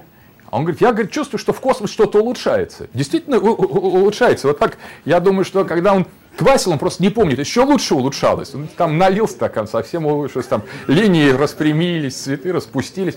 То есть, собственно говоря, археомодерн занимается чем-то, вот люди, которые работают. Это работа сновидений, но на самом деле она не приводит к упорядоченности, она постоянно распадается. И модерн не дает этой архаической структуре чувствовать себя нормально. Таким образом, к 90-м годам наше общество было фундаментально археомодернистским, совершенно археомодернистским. И тогда возникли наследники Чаадаева, Чубайс-Гайдар. Это были правильные люди, чем дальше еще правильнее Новодворская. Она выглядит так по-сумасшедшему, потому что страна сумасшедшая, она нормальная. Мы ненормальные, нам кажется, что она совсем никуда. А это на самом деле все наоборот. Она говорит: друзья, вы мешаете процессу работы Киригбы, вас надо истребить нафиг, вы просто здесь ничего не понимаете, и вы совсем... Она говорит все абсолютно правильно, а думает: вот баба гонит там, на самом деле. И чем разумнее дискурс такой киригматический, тем больше глупости он кажется. Вот Жириновский, над ним все смеются, этот человек говорит абсолютно рациональная вещь, все время. Абсолютно рациональная вещь, ну кажется, как смешно там. Сережа Курехин любил, но он уже, правда, сознательно менял. Когда к нему приходили люди там с ртом до ушей, он начал рассказывать какое-то про устройство электротермодинамики, спокойно. Они хохотали и сами по себе. А иногда, наоборот, говорил абсолютную чушь, и все там, да, кивали, там, Алла Борисовна, Юдашкин, да, правильно, там, да, Сережа, там, не глупый мужик, там, почитался книг. А гнал он просто совсем ахинею. И вот, на самом деле, почему? Да потому что нет субъекта с его верификационными моделями, структурами, нету ни навыка, нет вообще этого субъекта рассудочно-волевого нет. Рассудок, или как условно, есть, но без субъекта. Сам по себе как бы свободно. Есть и воля какая-то, но уже больше работа желаний, который что-то там хочет, хватит там хапать. Итак, что же теперь у нас Путин в такой ситуации? Да, так вот, в 90-е годы возникла идея, первая, уничтожить структуру, новый этап киригматизации, либеральной такой модернизации. Это наши либералы. Они сказали: мы должны опять подвергнуть очередной раз структуру геноцида. И начали подвергать. Русскую структуру стали подвергать геноциду. Но русская структура, несмотря на то, что она не сопротивлялась, в 93-м году немножко, там, чуть-чуть, потом все поняла, когда только пошло серьезно, что не хватает ничего. И она начала, опять включилась. Она говорила: да, там, Борис Николаевич, верно, Чубайс, там, давайте там, вас пожизненно там, канонизируем при жизни, будьте святым Чубайсом, электрификатором. Там. И, собственно говоря, принялась заниматься своим. То есть в какой-то момент был баланс, когда носители киригмы и модернизации могли перегнуть палку, на самом деле. Для этого им действительно надо было бы быть и стать либералами. Они не стали либералами. Вот есть такое понятие «не либерал». Это не отдельный либерал, не либерал, но. А не либерал в одно слово. Вот наши либералы, они не либералы. Потому что для того, чтобы быть либералом, надо иметь политическую философию, основанную на субъекте. Для этого надо обладать теми свойствами западноевропейскими, то есть надо быть современным. У нас таким субъектом является, опять же, одна Новодворская, и, возможно, на какую часть Гайдар, и Чубайс глубоко симпатизирует этому субъекту, явно находясь в стихии археомодерна, и, в общем, видимо, решив, что бог с ним на самом деле, ну куда уж тут. И таким образом в 90-е годы археомодерн у нас после попытки, угрозы со стороны модернизации его, он опять взял свое. Пришел Владимир Владимирович Путин. И кто? Путин, сами угадаете, кто. Тут уже, по-моему, понятно. Что Путин, безусловно, является такой фигурой такого воплощенного человека бреда, на самом деле. У него и личность, как он за Собчаком читал в зеленом пиджаке газету уютно, и с точки зрения его КГБшной практики, где людей учили двоемыслию, такому раздвоенности сознания уже просто на уровне профессии, на самом деле он идеально подходит для археомодерна. Потому что в каждой его фразе он докладывает элементы рациональной киригматической посыл и тут же абсолютно структурный конкрет. Я несколько раз видел его вот в таком живом общении и понял следующее, что он говорит фразы, каждая из которых содержит два взаимоисключающих тезиса. Он, например, как-то в Кремле, вот он выступал, говорит, что наша задача России, это ни в коем случае не допустить однополярной гегемонии Соединенных Штатов Америки, поэтому должны мы быть открыты и самым главным партнером стремиться в НАТО, в ВТО и больше всего ориентироваться на Вашингтон, который является лучшими нашими партнерами. И вообще Буш мой друг. Но при этом Соединенные Штаты Америки являются главной угрозой существованию современного миропорядка и процесса глобализации ведут к десоверенизации. Ответом на это является укрепление толерантности структур гражданского общества, модернизация внешней экономики, совершенствование правовой системы. и повышение свобод, прав, гарантий граждан. Я подумал, вот это случайно, может быть, это такое, там кто-то писал, одну Джахан Палыева, другой Игорь Сечин написал. Ничего подобного. Оказывается, это вот мысль Путина, которая это превращается, делится на два после, на самом деле. После сидят люди, так интуитивно в администрации президента, которые отрезают эти дискурсы. И половину посылают на Запад, половину в этот. А в речи заложен два в одном, там уже и то, на самом деле. Причем, я думаю, как сложно вырезать, потому что это они еще через логические соподчинения. Поэтому, и так, из этого следует. Вот как они поступают с этим. Ну и вот на самом деле, конечно, Путин является воплощением археомодерна. Причем, значит, что в этом хорошо? В том, что это не модерн. На самом деле, это понятно, потому что реальных нападок на структуру, таких активных, когда люди приходят и начинают жезлом раскаленным, там, просто подвергать народ геноциду напрямую, этого нет. И это поэтому хорошо. С другой стороны, это плохо, потому что это фундаментально модерн, на самом деле, вот на таком, на археомодернистическом уровне, и структуре он спускать не намерен, он намерен ее изводить. И все думают, вот мы консерваторы думаем, вот сейчас будет, на самом деле. И нет, там 4 года, ну сейчас Волошина с ним вот сняли, и опять нет. А сейчас там еще, кого-нибудь, и опять, и не будет ничего. Почему не будет? Потому что это археомодерн. Он будет изводить структуру, пока что-то с ней не произойдет, на самом деле. И он не намерен снимать эту... Путин не осознает археомодерн как болезнь.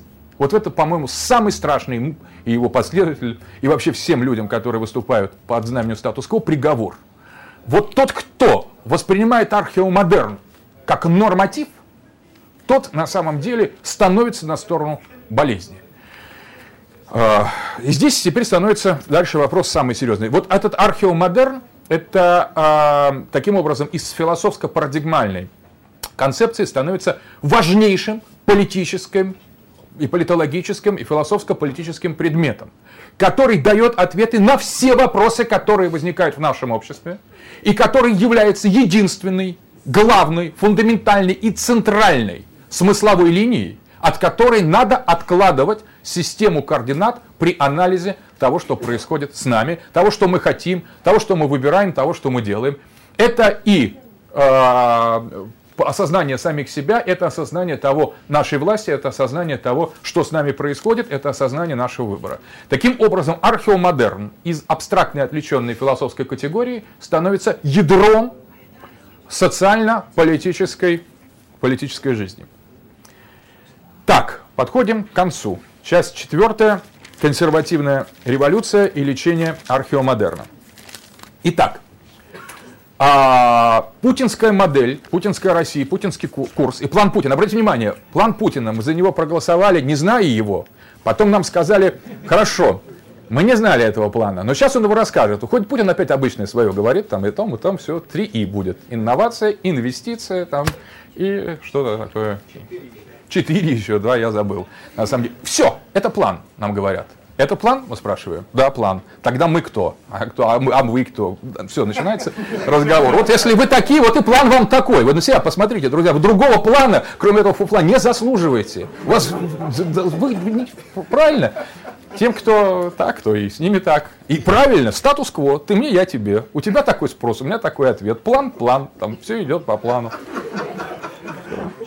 На самом деле, соответственно, идея того, что я как-то пытался осмыслить эту хитроумную интригу с Медведевым вместо там Зубкова. Я так полюбил Зубкова уже так как бы внутренне. Теперь он уходит, к сожалению, к «Газпрому», его не увидим. Он про удочки писал, по бумажке выступает. Очень много таких хороших вещей. Но я уже только мы привыкаем то к Зубкову, то к бодрому такому без подбородка Сергею Борисовичу Иванову. И раз нет Медведев, на самом деле, какая гениальная эта идея Умпа-Лумпа поставить там в Кремль.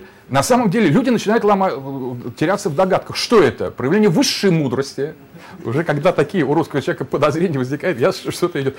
Или это просчет, стратегический просчет, сейчас элиты развиваются. На самом деле в рамках археомодерна эти вещи не исключают друг друга. Это может быть колоссальным провалом и одновременно великой мудростью, на самом деле. Более того, это и есть и то, и другое.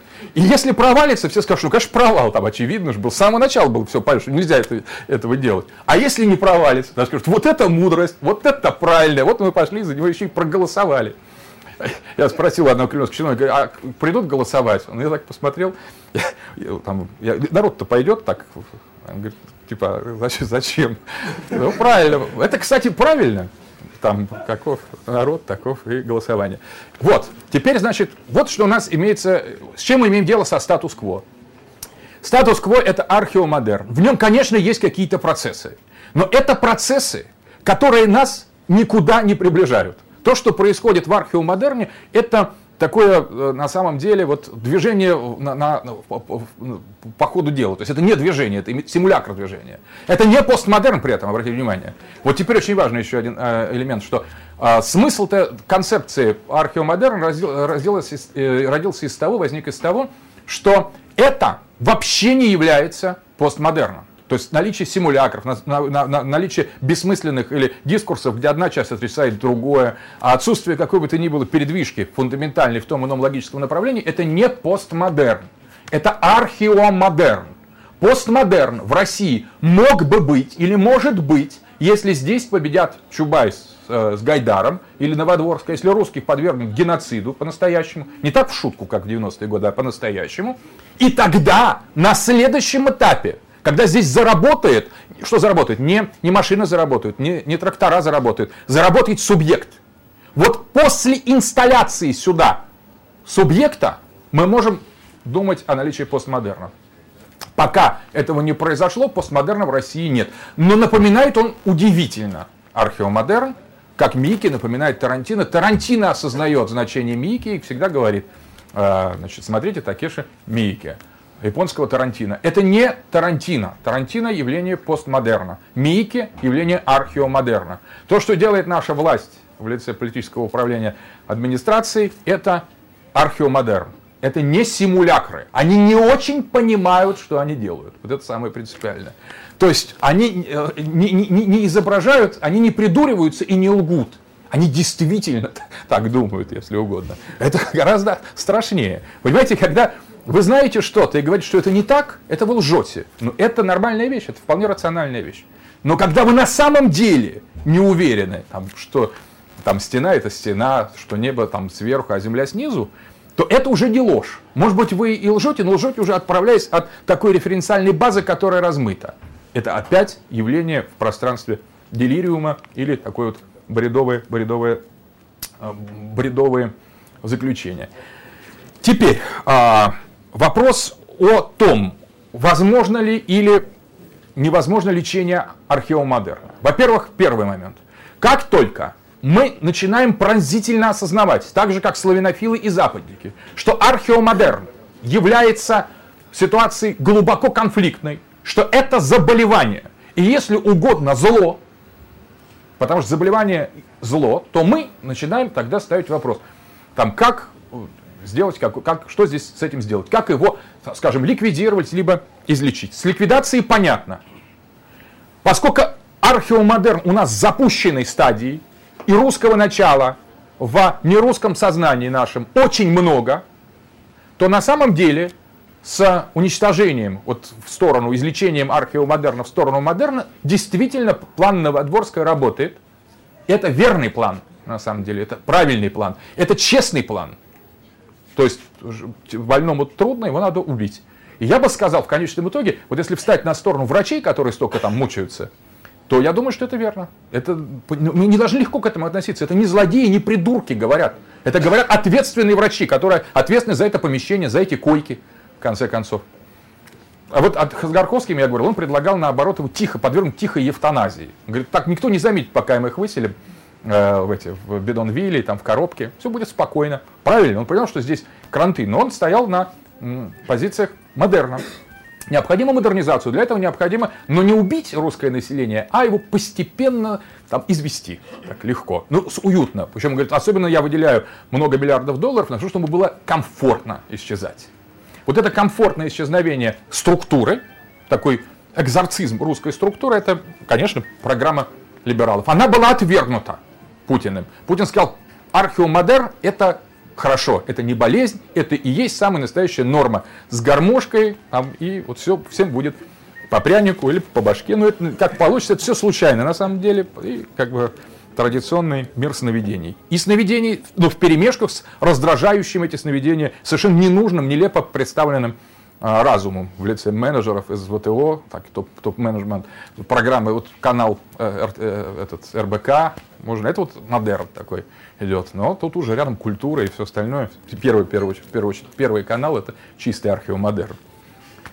Так, теперь вопрос, значит, относительно того, где существует концептуальное, философское, это самое главное, пространство для альтернативного обращения с археомодерном. Итак, если мы, в отличие от сторонников партии статус-кво, то есть от большинства, считаем, что археомодерн не болезнь, раз, значит, это мы исключаем вариант. Второе, если мы считаем, что археомодерн можно излечить, не убивая его носителя, то есть без экзорцизма структур, то у нас остается очень маленькое политико-идеологическое и метафизическое пространство, где можно только задаться вопросом, что и как и каким образом сделать в этой ситуации. Это пространство имеет определенное кодовое название, не кодовое, а прямое название — консервативная революция. Это еще одно такое особое явление, об этом я много писал, мы много раз говорили, которое на самом деле вступает в действие не как одна из возможных идеологий, которая присутствует в веере, в энциклопедии идеологии, а как то пространство, исходя из которого и с опорой на которое можно отправиться на излечение археомодерна в сторону структуры. И здесь, безусловно, чрезвычайно важно понять субъекта того, кто будет ставить перед собой эту задачу. Вот кто этот? Кто будет лечить? Кто? Дело в том, что больной сам себя излечить не может. Человек, находящийся в состоянии археомодерна, принципиально не способен излечить и выйти за его пределы. Это как порочный круг, потому что структура здесь блокируется киригмой, киригма структурой.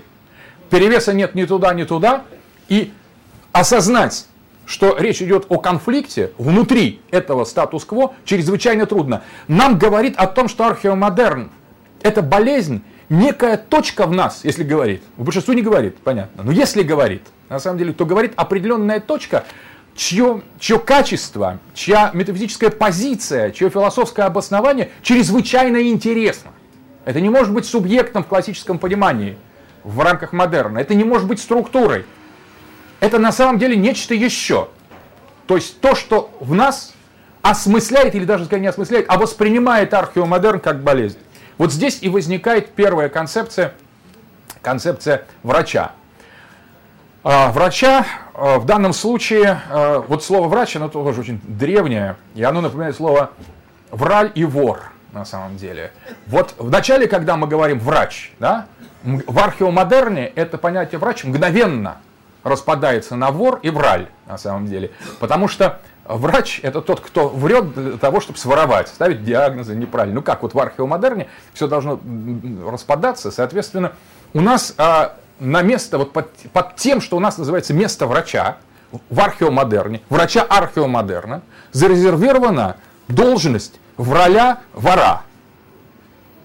Он находится на месте, там, где находится главный отдел идеологии, который, собственно говоря, и есть цель, задача поиска идеологии, выработка идеологической политики. Необходимо создать врачебное пространство для самой возможности начала терапии, на самом деле. Но это место строго занято врущими ворами, которые есть не врущие воры, это со стороны структуры окружения президента, есть врущие воры, это другое крыло, другая башня.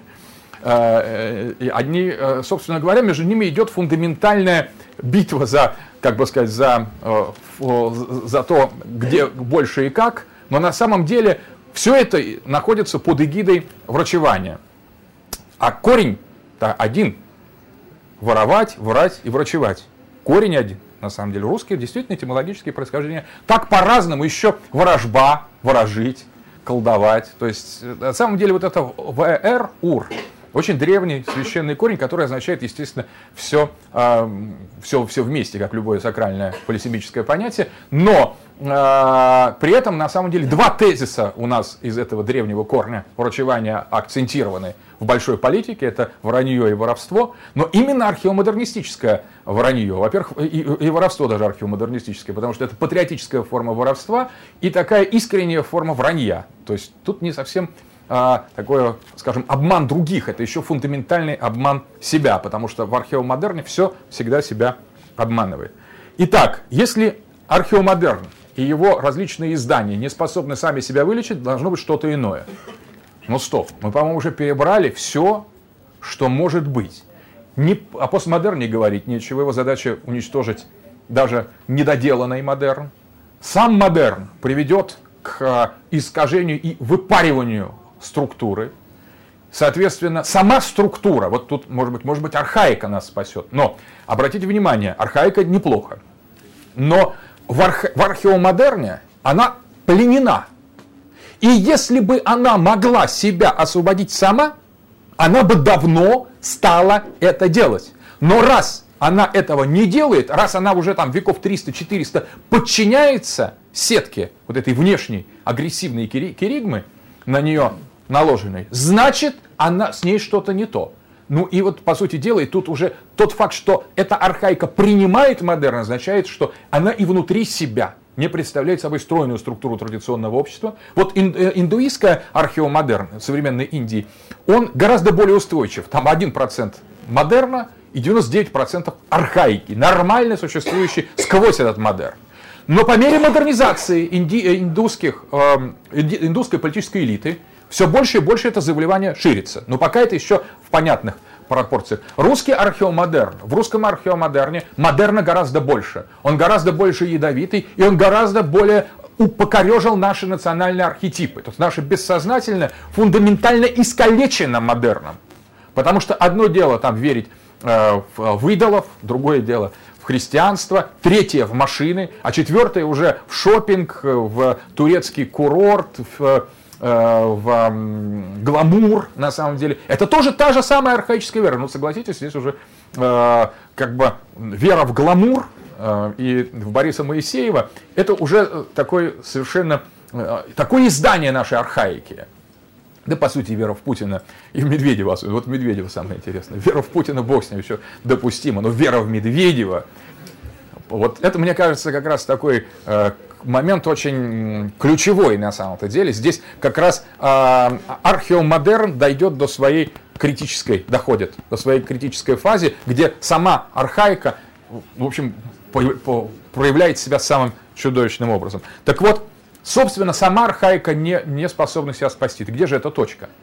На самом деле, понятно, что в мейнстриме ее нет. Понятно, что в запросе чего бы то ни было ее нет. Потому что запроса на этого нет. Но мы должны теперь обратиться к неким аналогичной ситуации в том же в европейском опыте. Когда возникла консервативная революция в Германии? Например, она возникла тогда, когда бурно модернизирующее германское общество, которое было самым архаичным из европейских, по крайней мере, по отношению к Англии и Франции, оно вдруг начинает осознавать процессы модернизации как возможность выбора, как возможность рационального, волевого выбора. Вот это обратите самое большое внимание, обратите на это понятие, что консервативная революция это не архаика, это не всплеск архаики. Все, что является всплеском архаики, это археомодерн. И наличие архаики еще нас никоим образом никуда, ни в какое традиционное общество, ни в какую консервативную революцию не приводит. Всплеск архаики в рамках археомодерна фундаментально купирован при любых обстоятельствах вот наличием этой особой болезненной конструкции. А вот консервативная революция возникает, на самом деле, как ни странно, тогда, когда появляется на очень тонкий момент то течение, то движение, которое двигается в сторону модернизации, но рассматривает эту модернизацию и киригму не как судьбу, а как вызов. И тогда она ставит под сомнение, вот эта позиция, ставит под сомнение оправданность той киригмы, которая предлагается, то есть киригмы модерна, и делает выбор, причем сознательный и волевой, в сторону структуры. И вот здесь, то есть кто-то становится, это тот рассудок, который становится, двигаясь по, например, психоаналитической модели, становится на сторону сновидений. Угадываете, да, фигуру, о ком идет речь? Ну, по-моему, все понятно, нет? Юнг, конечно, да. Юнг, на самом деле, вот Фрейд, который стоял на стороне киригмы против структуры, для того, чтобы ее извести, создает методологию работы с этой структурой. И вдруг появляется его ученик, модернист и психоаналитик Юнг, который говорит, а не встать ли мне на сторону архетипов? А не сказать ли, не признать ли за ними онтологические свойства? То есть не пересмотреть ли вот эту критику иррефлексивного внутри субъекта в пользу этого иррефлексивного. И, собственно говоря, это очень сходная черта многих консервативных революционеров, это их глубокое увлечение киригмой, модернизмом, юность, проходящая в самых таких революционных, радикальных кружках, их занятие именно такой революционной прогрессистской философией. Дело в том, что вот этим они отличаются принципиально от консерваторов. Консерваторы стоят на стороне сохранения, например, археомодерна или каких-то даже архаических структур. Они всегда обороняются. Они, по сути дела, не фиксируются в субъектно-рационально-волевой сфере. Они либо до нее не доходят, действуя по инерции, либо сразу проскальзывают тот момент, где существует выбор, и становятся на сторону модернистов, как сделал Чаадаев, на самом деле.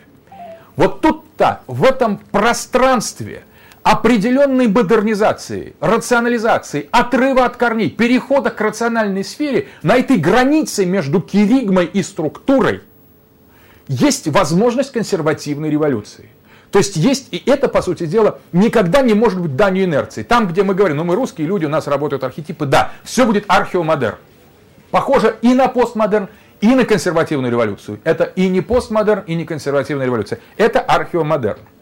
Настоящая консервативная революция – это на самом деле выбор сознательный и волевой, а не бессознательный. Сознательный и волевой выбор обращения к структуре как ценности. Это некий такой воинствующий структурализм. Структурализм там с пулеметом на перевес. Не случайно, что одним из основателей структуралистов был князь Николай Сергеевич Трубецкой, которого знают все представители всего структуралистского и постмодернистского философского направления, как великого фонолога и великого структурного лингвиста. Но никто не знает, что он был одновременно, применял эти модели к политической философии евразийства. Итак, консервативная революция. Консервативная революция – это, по сути дела, выбор субъектного начала, то есть той особой инстанции, которая проходит модернизацию и на грани переходит, может быть, там условно в лагерь носителей киригмы к новодворским и чубайсам, но обращает внимание, что эту проблему между археомодерном как статус-кво и модернизацией археомодерна можно решить иначе. Это и есть путь славянофилов. Ведь славянофилы, не случайно, именно из их среды родилось понятие революционного консерватизма, вывел Самарин. Потом уже Томас Манн его взял, а потом у Томаса Манна другие наши такие ортодоксальные учителя и авторитеты, как Артур Мюллер Ван ден Брук, Эрнст Юнгер и другие. Вот здесь возникает самое интересное. Этот консервативный революционный элемент на самом деле требует рационального выбора. То есть того, на что принципиально археомодерн не способен. Требует субъектности и требует понимания конфликтности одного и другого. То есть архео и модерна, а также болезненности их суперпозиционного существования в рамках единой общей модели. В той модели, которую я описал. Соответственно, поскольку всякая политическая философия, вначале философия, а потом уже политическая практика, то, безусловно, корректно сформулированные предпосылки и постулаты консервативно-революционной методологии, как могучей терапии русского археомодерна, сами по себе не могут существовать в качестве простой лаборатории, но не могут существовать в качестве такого сразу политического движения. И хотя возникает все время желание как-то либо разделить эти вещи, давайте, мол, будем заниматься философией, и не будем лезть в политику, или давайте заниматься политикой, но не будем там загружать, и так все понятно, и то абсолютно неверно. Мы должны, может быть, в 100-й или в 1000-й раз начинать с того, чтобы политическое и философское сопрягалось, пересекалось, и из этого сочетания политического и философского должно, наконец, рано или поздно родиться то, что должно, то есть консервативно-революционное. Вот это место врача, о котором мы говорим, его вначале надо отбить, утвердить и отвоевать. Это самое первое действие.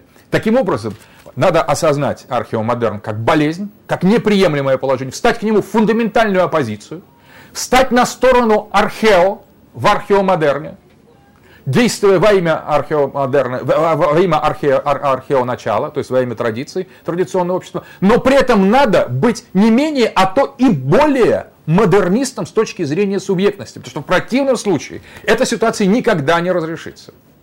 Вот в этом и есть революционный потенциал консерватизма, то есть настоящий, нужный нам для отвоевания позиции для реальной политико-философской терапии нашего общества и мира, я скажу шире, как русский человек, нам и полетов в космос, да, для этого нам необходимо, безусловно, вначале осознать, нащупать то место, где модерн будет ясен как парадигма, и архаика будет ясна как парадигма. То есть мы должны, по большому счету, живое и мертвое, или рассудочное и безрассудное, и структуру и керигму мы должны развести по разные стороны. Для этого мы должны их понимать, для этого мы должны рефлексировать в нашем субъекте и рефлексивное, и иррефлексивное начало. То есть мы должны отрефлексировать по-кантиански чистый рассудок и, скажем, по-фрейдийски или следуя за философами подозрения, осмыслить и отрефлексировать структуры, как Леви-Стросс, например, да? Встав на их сторону. Но даже пока, и бог с ним, встав на их сторону, вы сразу слишком морально усложняем. Давайте просто последовательно. Вначале мы понимаем, что археомодерн есть болезнь.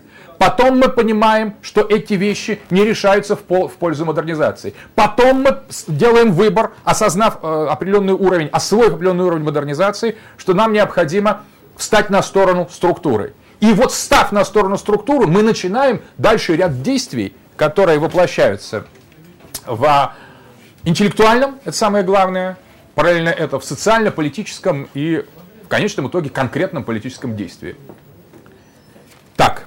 Теперь возникают практические рекомендации консервативным революционерам. Во-первых, консервативные революционеры должны отказаться от такого, скажем, может быть, упрощенного понимания существующей проблематики. Все гораздо сложнее.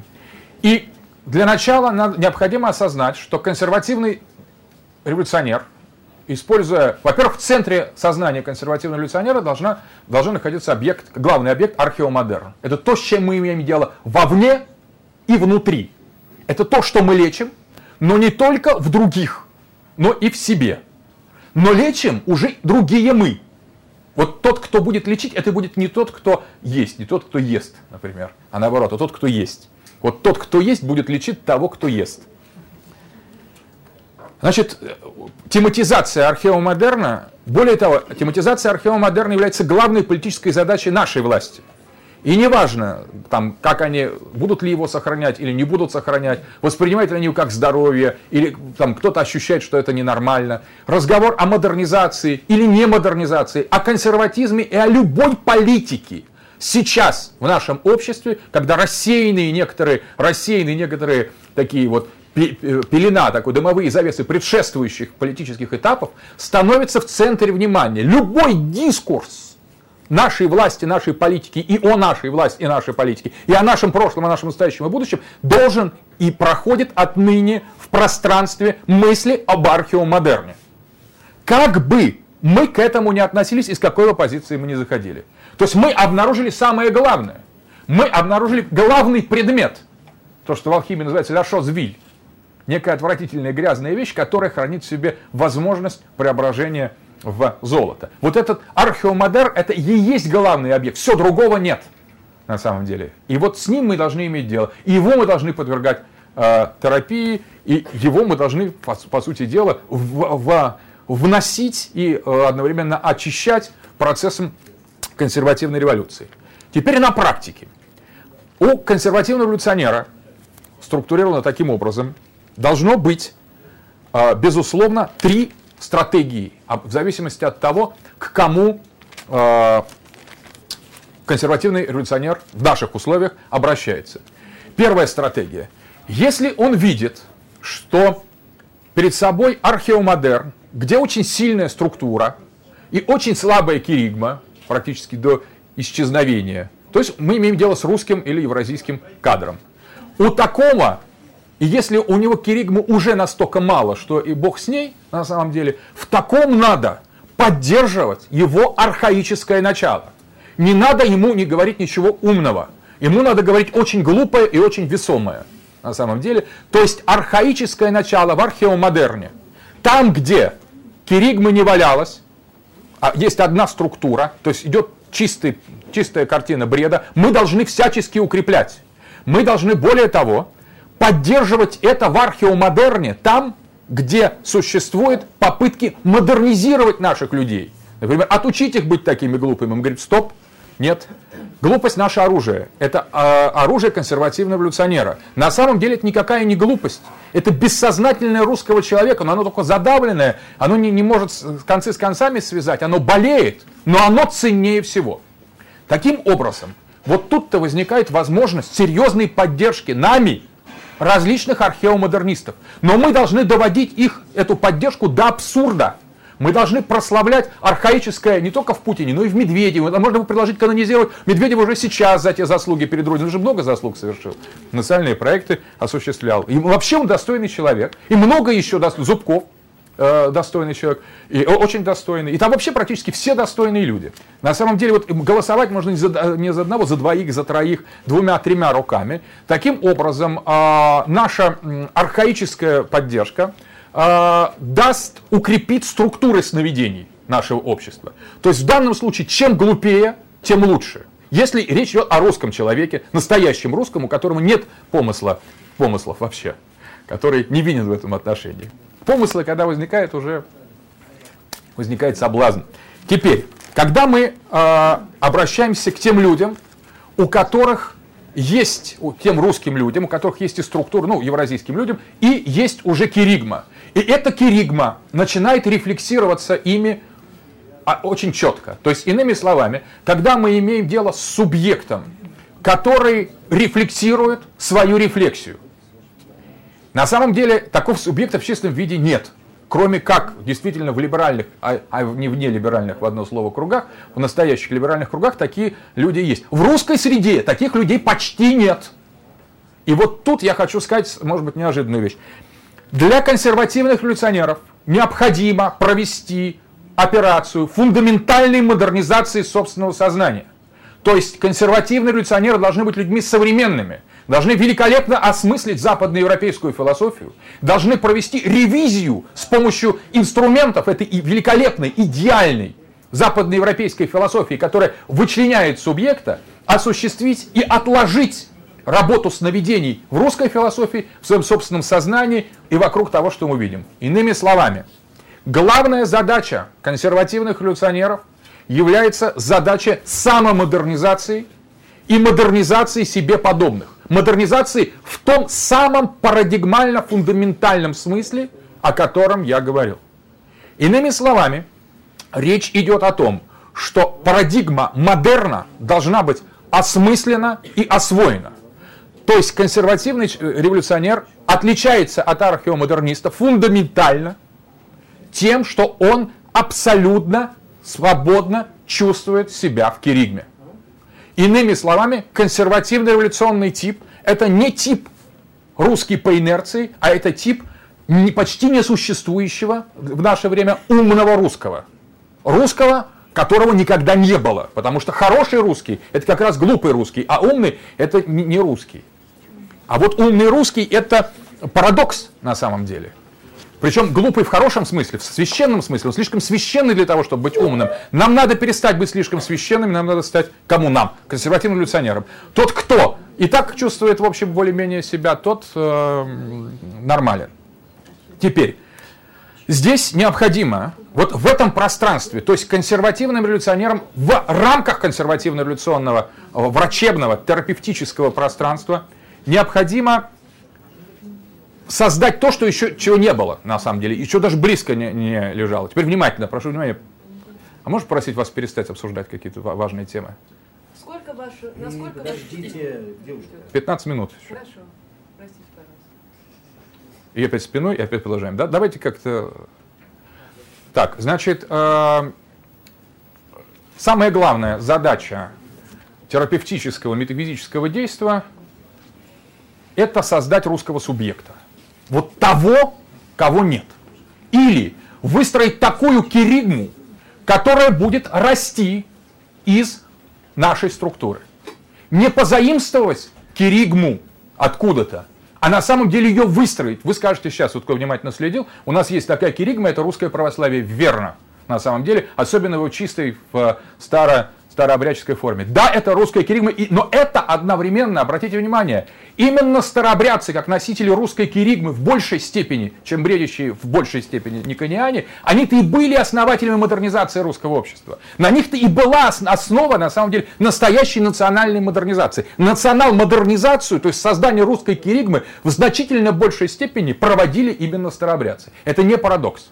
Это не парадокс. И сейчас они более современны, чем никонианы уж точно, а никонианы в значительной степени более современны, чем обычные такие атеисты. Настоящими архаиками являются вот обычные люди, которые так называемые агностики. Вот это архаики, на самом деле. Никонианы это уже такие рационализированные. Посмотрите, среди никониан есть такой модернист Кураев, который просто, Бультман такой наш, который говорит, только киригма в православном, все остальное надо гнать поганой метлой оттуда, все мифы, всю сакральность. На самом деле еще более модернистичны, чем Кураев. Старообрядцы, которые вообще возводят личное мнение и личный рассудок на высочайший статус. Такого вообще в русские не знали никогда. Для старообрядца мысль человека сопоставима с властью. Они могут сказать, пошел вон отсюда, там, любому царю, чиновнику, патриарху могут сказать. И сказали, поплатились, и до сих пор говорят. Вот это и есть модерн, где решение воли и сознания переносится, инсталируется где-то совершенно не в том общеархеомодернистическом компоте, в котором мы живем.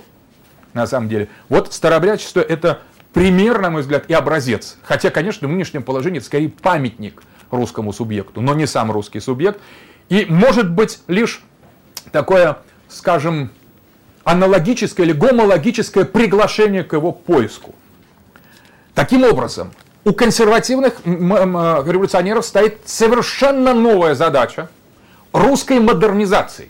Русской модернизации, которая была бы бесконфликтным переводом структуры в киригму.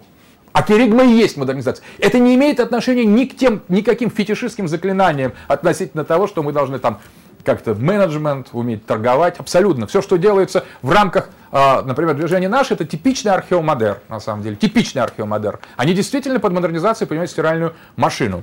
В реальности модернизация – это исключительно философское явление. И тот, кто не способен к этому философскому действию, дисквалифицирован для проведения модернизации. Таким образом, задача консервативных революционеров – это проведение национальной модернизации русского общества. Сознательно, пронзительно, с открытыми глазами, глядя и на структуру, и на киригму, и на их конфликт, и на археомодерн, и на проект модернистов, и на проект архаического такого тяжелого наследия.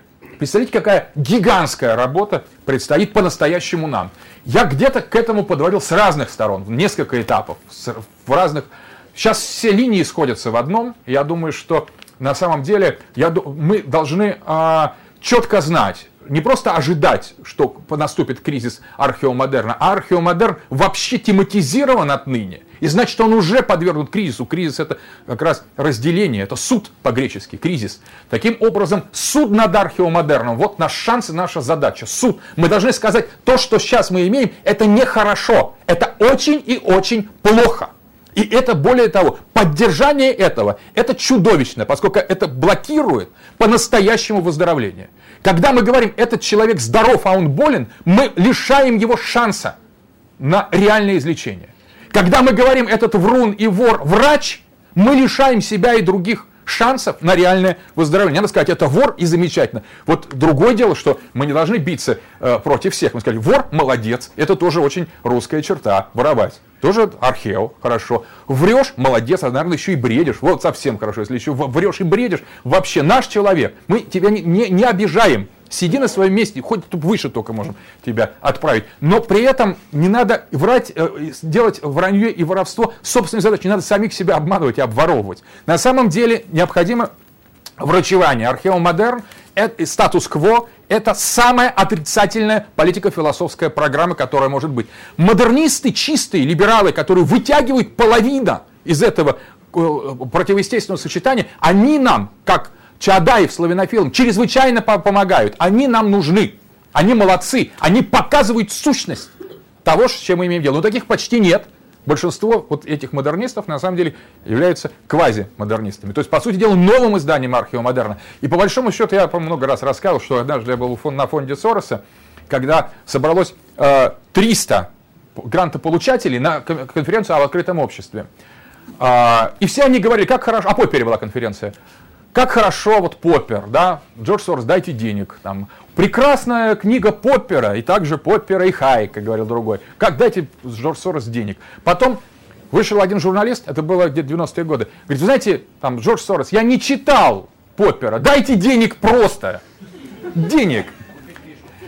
Я вышел тогда к трибуне на английском. Все говорили по-русски, там Соросу переводили, у него из уха выпадало этот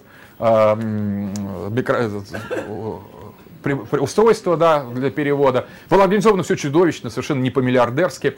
Я вышел, тогда я понял, что он не понимает ничего, он практически спал вот так. Да, я знаю, как бы предугадывая следующего и следующего оратора. Вышел я на английском, говорю, Поппер, уезжайте вон отсюда, вы свинья, нам не нужно ваше открытое общество. Открытое общество, его, там, скажем, политическая антропология, на которой она основана, несовместима с ценностями нашего народа.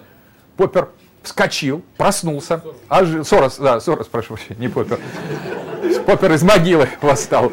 Сорос вскочил, подошел к микрофону, говорит, говорит, вот первый человек, по-моему, из вас здесь читал Поппера, первый вообще, который тут же меня послал. Если бы, говоря, вы бы его прошли, может, вы меня тоже бы послали. А вы сволочи просто. Деньги, да деньги. Деньги же это ничто. Поппер, все говорит, Сорос. Да. Именно так там ваше сиятельство. Деньги ничто, там Поппер, там Сорос, все. Продолжайте, там, не забывайте читать хоть что-нибудь. Он потом же стал гранты давать на все подряд, там, на какие-то, на безобразие просто, на... Лишь бы что-то люди делали, потому что уже где он считает так, что есть субъект, будет модернизация, на самом деле. А вот будет там, дядя Сорос, дайте денег, не будет модернизации. Таким образом, 90% русских модернистов это архаики, археомодернисты, на самом деле.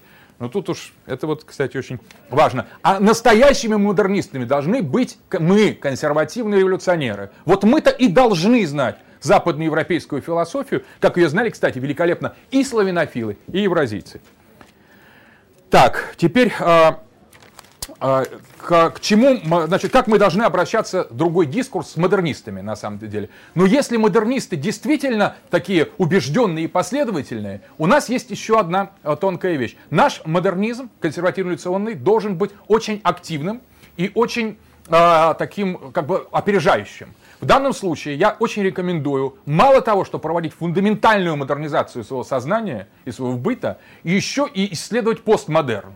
Это просто, если действительно по-настоящему хотеть понять модерн, тогда будет понять просто и постмодерн. Если оставаться на археомодерна, то постмодерн будет абсолютно там, тайной за 7 печатями. И поэтому мы, консервативные революционеры, вполне можем освоить постмодерн и на этом языке говорить с модернистами, чтобы они заткнулись навсегда. Просто навсегда. Не просто археомодерным там, или какие-то архаические сны им пересказывая, а просто освоив Дориду, освоив Делеза, совершенно любому человеку, который будет не догонять и нам что-то рассказывать о модернистических проектах там, середины 20 века или конца 19 века, какой-нибудь Конта будет нам пересказывать, мы ему сразу раз Барта, там, и вопрос будет закончен. Философски Таким образом, постмодерн в наших условиях может быть замечательным, изящным оружием консервативного революционера. Вопрос, почему? Потому что у нас нету никакого постмодернизма и нет и не может быть его носителей.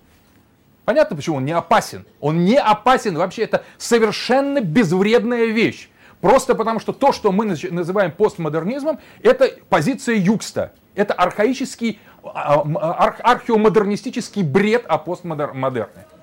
Это не постмодерн. В России его просто быть не может, потому что нет модерна. А дискурс на Западе он есть в каких-то сегментах. Поэтому модернизация консервативных революционеров одновременно должна захватывать, чтобы мы были не такими не ретро-модернистами, освоим сейчас Канта, потом Конта и там Гегеля, и будем разговаривать. Это не пойдет, на самом деле. Это нужно сделать, без этого не будет субъекта, не будет вообще вот этой рационально-волевой инстанции. Но этого недостаточно, надо освоить и постмодерн, и более того, никто, кроме нас, постмодерн в философском смысле не освоит. Потому что на самом деле именно консервативная революция из своей энергии и движет нас в модерн в чистом виде. И более того, это является важнейшим признаком модерна. Выбор, волевой, рассудочный выбор между киригмой и структурой. Делая ее в пользу структуру, мы утверждаем самую высшую форму киригматического начала, высшую форму рассудка, пожертвовать собой сознательно, но когда он есть. Археомодерн жертвует рассудком, когда его нет. Это невелика жертва, то, чем пожертвовать то, что тебе не принадлежит.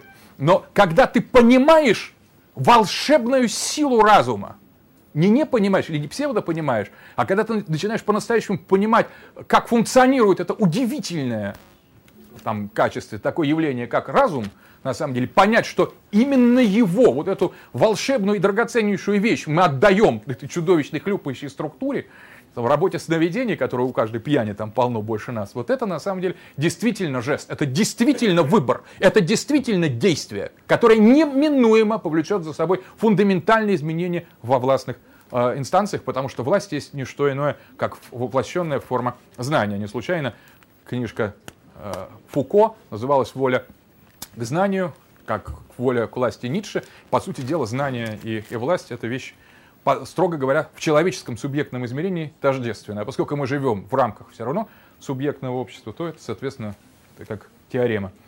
Вещь абсолютно очевидная. Теперь, на самом деле, мы оказываемся, замыкаем последнюю тематику, это то, что мы сказали, русский субъект. Обратите внимание, русский субъект, получаемый или поставленный как задача и цель, на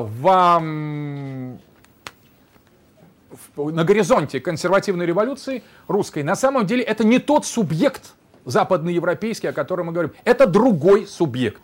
Более того, мы о нем не можем сказать ничего более определенного, поскольку это то, чего еще пока нет.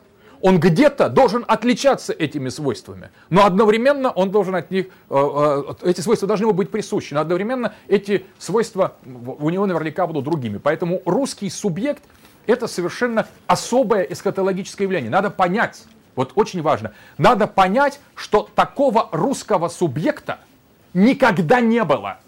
Русское было, субъект был, а русского субъекта не было и нет.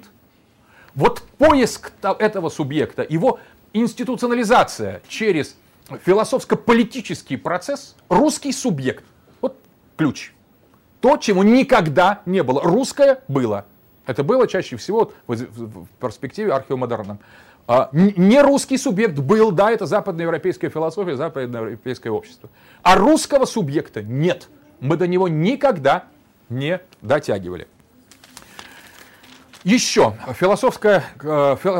значение политической философии евразийства. На самом деле, вот я читал лекцию недавно в ЛГУ студентам, которые были действительно более открыты и внимательны, чем преподаватели, которые, наоборот, бредили вот по-настоящему, а студенты нет, они просто сидели. Я высказал, когда рассказывал о политической философии, я им сказал, следующую картинку привел. Вот представим, когда хотел доказать, что такое, показать скорее политическая философия евразийства. Представим себе, что политическая философия — это не один этаж, а два. Есть числитель и знаменатель, как в дроби. Вот есть советская, это точно соответствует, такая дробь, которая сейчас описывает, соответствует структуре и киригме. Вот есть царистская политическая философия, где есть киригма, православие, монархия, народность, ну и соответствующее рационально-правовое оформление, и есть русская структура внизу, в знаменателе, который по-своему, кстати, это все перетолковывает. Есть вторая дробь, это политическая философия советизма, которая тоже имеет ту же русскую структуру под собой, и который еще в большей степени перетолковывает эту киригму уже советскую. И то это археомодерн, но совершенно с разными числителями. Политическая философия евразийства заключается в том, чтобы понять, что в этих дробях общего, привести их к общему знаменателю, а знаменатель у них общий. Это русская структура. Она проникает сквозь вот эту разделительную черту и в советскую политическую философию, и в царистскую, естественно, на самом деле. Но не царистская политическая философия является этой структурой, а что-то общее. И евразийцы, как структуралисты и политические практики, они именно к этому и призывали. Они говорят, давайте найдем общий знаменатель. Этот общий знаменатель находится в глубине, там же, где находятся и рефлексивные принципы или архетипы коллективного бессознательного Юнга. Или импульсы Фрейда. Там же, в рефлексивном. Так давайте подвергнем их рефлексии, говорили евразийцы. Давайте создадим политическую философию евразийства на базе этого знаменателя. Давайте спустимся глубже. Почему нас так плохо понимают? Я сейчас все теперь, по-моему, ясно раскрыл карты. Почему, когда мы обращаемся с нашим евразийским дискурсом, нас никто абсолютно не понимает. Все время воспринимает как за что-то другое. Мы, потому что обращаемся к тому, что находится ниже черты формального сознания. Но в археомодерне то, что находится выше и ниже, так перемешано между собой, что этой черты-то нету на самом деле. Потому что часть модерна и киригмы обвалились в структуры, часть структуры в бреши, в этом, вот эта черта, дробь, это и есть рацио. Знаете, да, что рацио, это дробь. Вот эта дробь рацио, рассудок, он и провалился, он прогнил. И между ними, между киригмой и структурой функционируют свободные потоки. Когда мы говорим, давайте возьмем структуру, русскую структуру в качестве общего знаменателя белой и красной, например, модели, мы просто формально оперируем понятными вещами. Мы призываем не к белой и не к красной. Мы призываем к русской структуре, к тому, что является общим, к этому знаменателю. Но этот знаменатель не имел никогда своей собственной киригмы. Он имел какие-то чуждые киригмы, занесенные тем или иным образом. И совершенно уж этот общий знаменатель вообще не подходит к либерально-западнической киригме современной. Так вот, задача, которую поставили перед собой первые евразийцы, и которую, на мой взгляд, они начали решать, которую нам необходимо продолжать решать, и, может быть, ее действительно, это придать этому великому русскому немому язык. Не кукуйский, на котором он говорит, и черномырдинский, а настоящий евразийский язык. Он будет странен, сразу могу сказать. Он будет тоже, например, что-то такое сновиденческое, на самом деле. Но мы в этом сновидении, в постмодерне, и в археомодерне, мы от него, и в консервативной эволюции, мы никуда от него не уйдем от работы сновидений. Но эта работа сновидений должна быть упорядочена, открыта. Она должна спокойно и свободно проникать в наш национальный рассудок, в нашу субъектность и возвращаться назад в свои теневые сферы. Беспроблемно. Вы знаете, какую энергию мы освободим, когда мы сделаем один шаг в этом направлении, по-настоящему в этой политико-философской евразийской практике. Тот факт, что вы не видите этой энергии, значит, что мы пока еще этого шага не сделали. Потому что энергия пробуждающихся структур, это энергия, способная действительно изменить ход истории, там, обрушить все или наоборот создать. Только обратившись к этому, Советский Союз создал грандиозные совершенно конструкции. И это все в болезни, это в бреду. Гигантские совершенно такие технологические, уже технические, что ли, прорывы, огромные волевые импульсы, мобилизация масс, которые шли бесконечными потоками на фронты и стройки. Для этого была бы энергия, на самом деле гигантская энергия. Это энергия, где русскую структуру чуть-чуть пошевелили, на самом деле. Та задача, которая стоит перед консервативной революцией, это осуществить национальный взрыв. Потому что рождение русского субъекта – это таинство. Это то, чего в нашей истории не было. Сделать это значит сделать все. И тут, конечно, православная киригма нам в данном случае, честно говоря, не очень помогает это сделать. Потому что она говорит, что все закончено по нашим циклам, все, привет, вы теперь просто сгниете. И на самом деле археомодерн или постмодерн — это все царство антихристов. Абсолютно правильно говорит православная киригма. Но, к сожалению, она лишает нас надеждой вот в таком осуществить то, о чем мы говорим. И тут я предлагаю, полностью сохранив там, эту православную киригму и утвердив ее, развивая, обратиться все же к другим консервативным революционным методологиям, в частности, к Хайдеггеру, к его учению об Райгнесе или о втором начале, zweite Anfang. Я думаю, что фундаментально отождествив русский народ с хайдеггерианской категорией Дазайна, мы на самом деле открыли для себя возможность будущего. Потому что по Хайдеггеру время Дазайна течет иначе, чем время рассудка, чем время рациональности. Это время Дазайна течет из будущего в прошлое. И в будущем, в горизонте будущего, Дазайн есть Зайн, то есть свое высшее бытие. Мы сказали о том, что Дазайн — это русский народ. Вернее, у русского народа, у нас, русских, вместо Дазайна у нас нет европейского. У нас народ есть. И вот народ таким образом в своем наиболее подлинном и аутентичном бытии живет в будущем. Хайдеггер называл это будущее, когда Дазайн становится Зайн, Эрайгнисом, то есть событием. И он воспринимал это событие как выбор подлинного и верного после того, когда будет осмыслена цепочка заблуждений. Вся западноевропейская философия по Хайдеггеру, вся история Запада — это накопление заблуждений, которые ведут к определенной терапии. Когда они накопятся до последней высшей нигилистической модели ницшеанского толка, произойдет переворот на самом деле. И все не то, что вернется на свои места, а Дазайн выйдет к вечному неотменимому измерению бытия. То есть имеется в виду критическая масса, да? Тут сложно. Нет, здесь речь идет о движении, которое очень таком метапарадигмальном движении, очень сложном. Наша задача в таком случае осуществить русский Эрайгнис. То есть, чтобы русский народ сбылся. Русский народ может и должен сбыться на появлении русского субъекта. Русский народ не сбылся пока. Возможно, накопление ошибок и само явление археомодерна не является просто случайным искажением.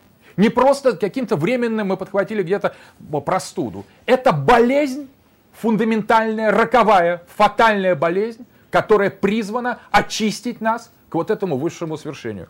И я думаю, что в этом консервативно-революционном действии на самом деле и в тематизации археомодерна в качестве основного объекта исследования и лежит реальный путь к тому, что можно назвать русским Эрайгнисом. И если мы понимаем, о чем, даже понимать трудно сказать, если мы хотя бы отдаленно догадываемся, о чем сейчас идет речь, и о том значении политического, особенно государственного, которое было в 4-й лекции о Хайдеггере, который заменяет русским полноценную философию, поэтому, когда мы говорим о киригме в России, мы обычно говорим или о аналогах, о дискурсе элит, мы понимаем, что речь не может идти о просто философском движении или направлении мысли. Что любое подлинное мышление, маленький шажок в духе в этом направлении автоматически повлечет за собой фундаментальные потрясения социально-политического плана. И наоборот, в какой-то момент социально-политические процессы,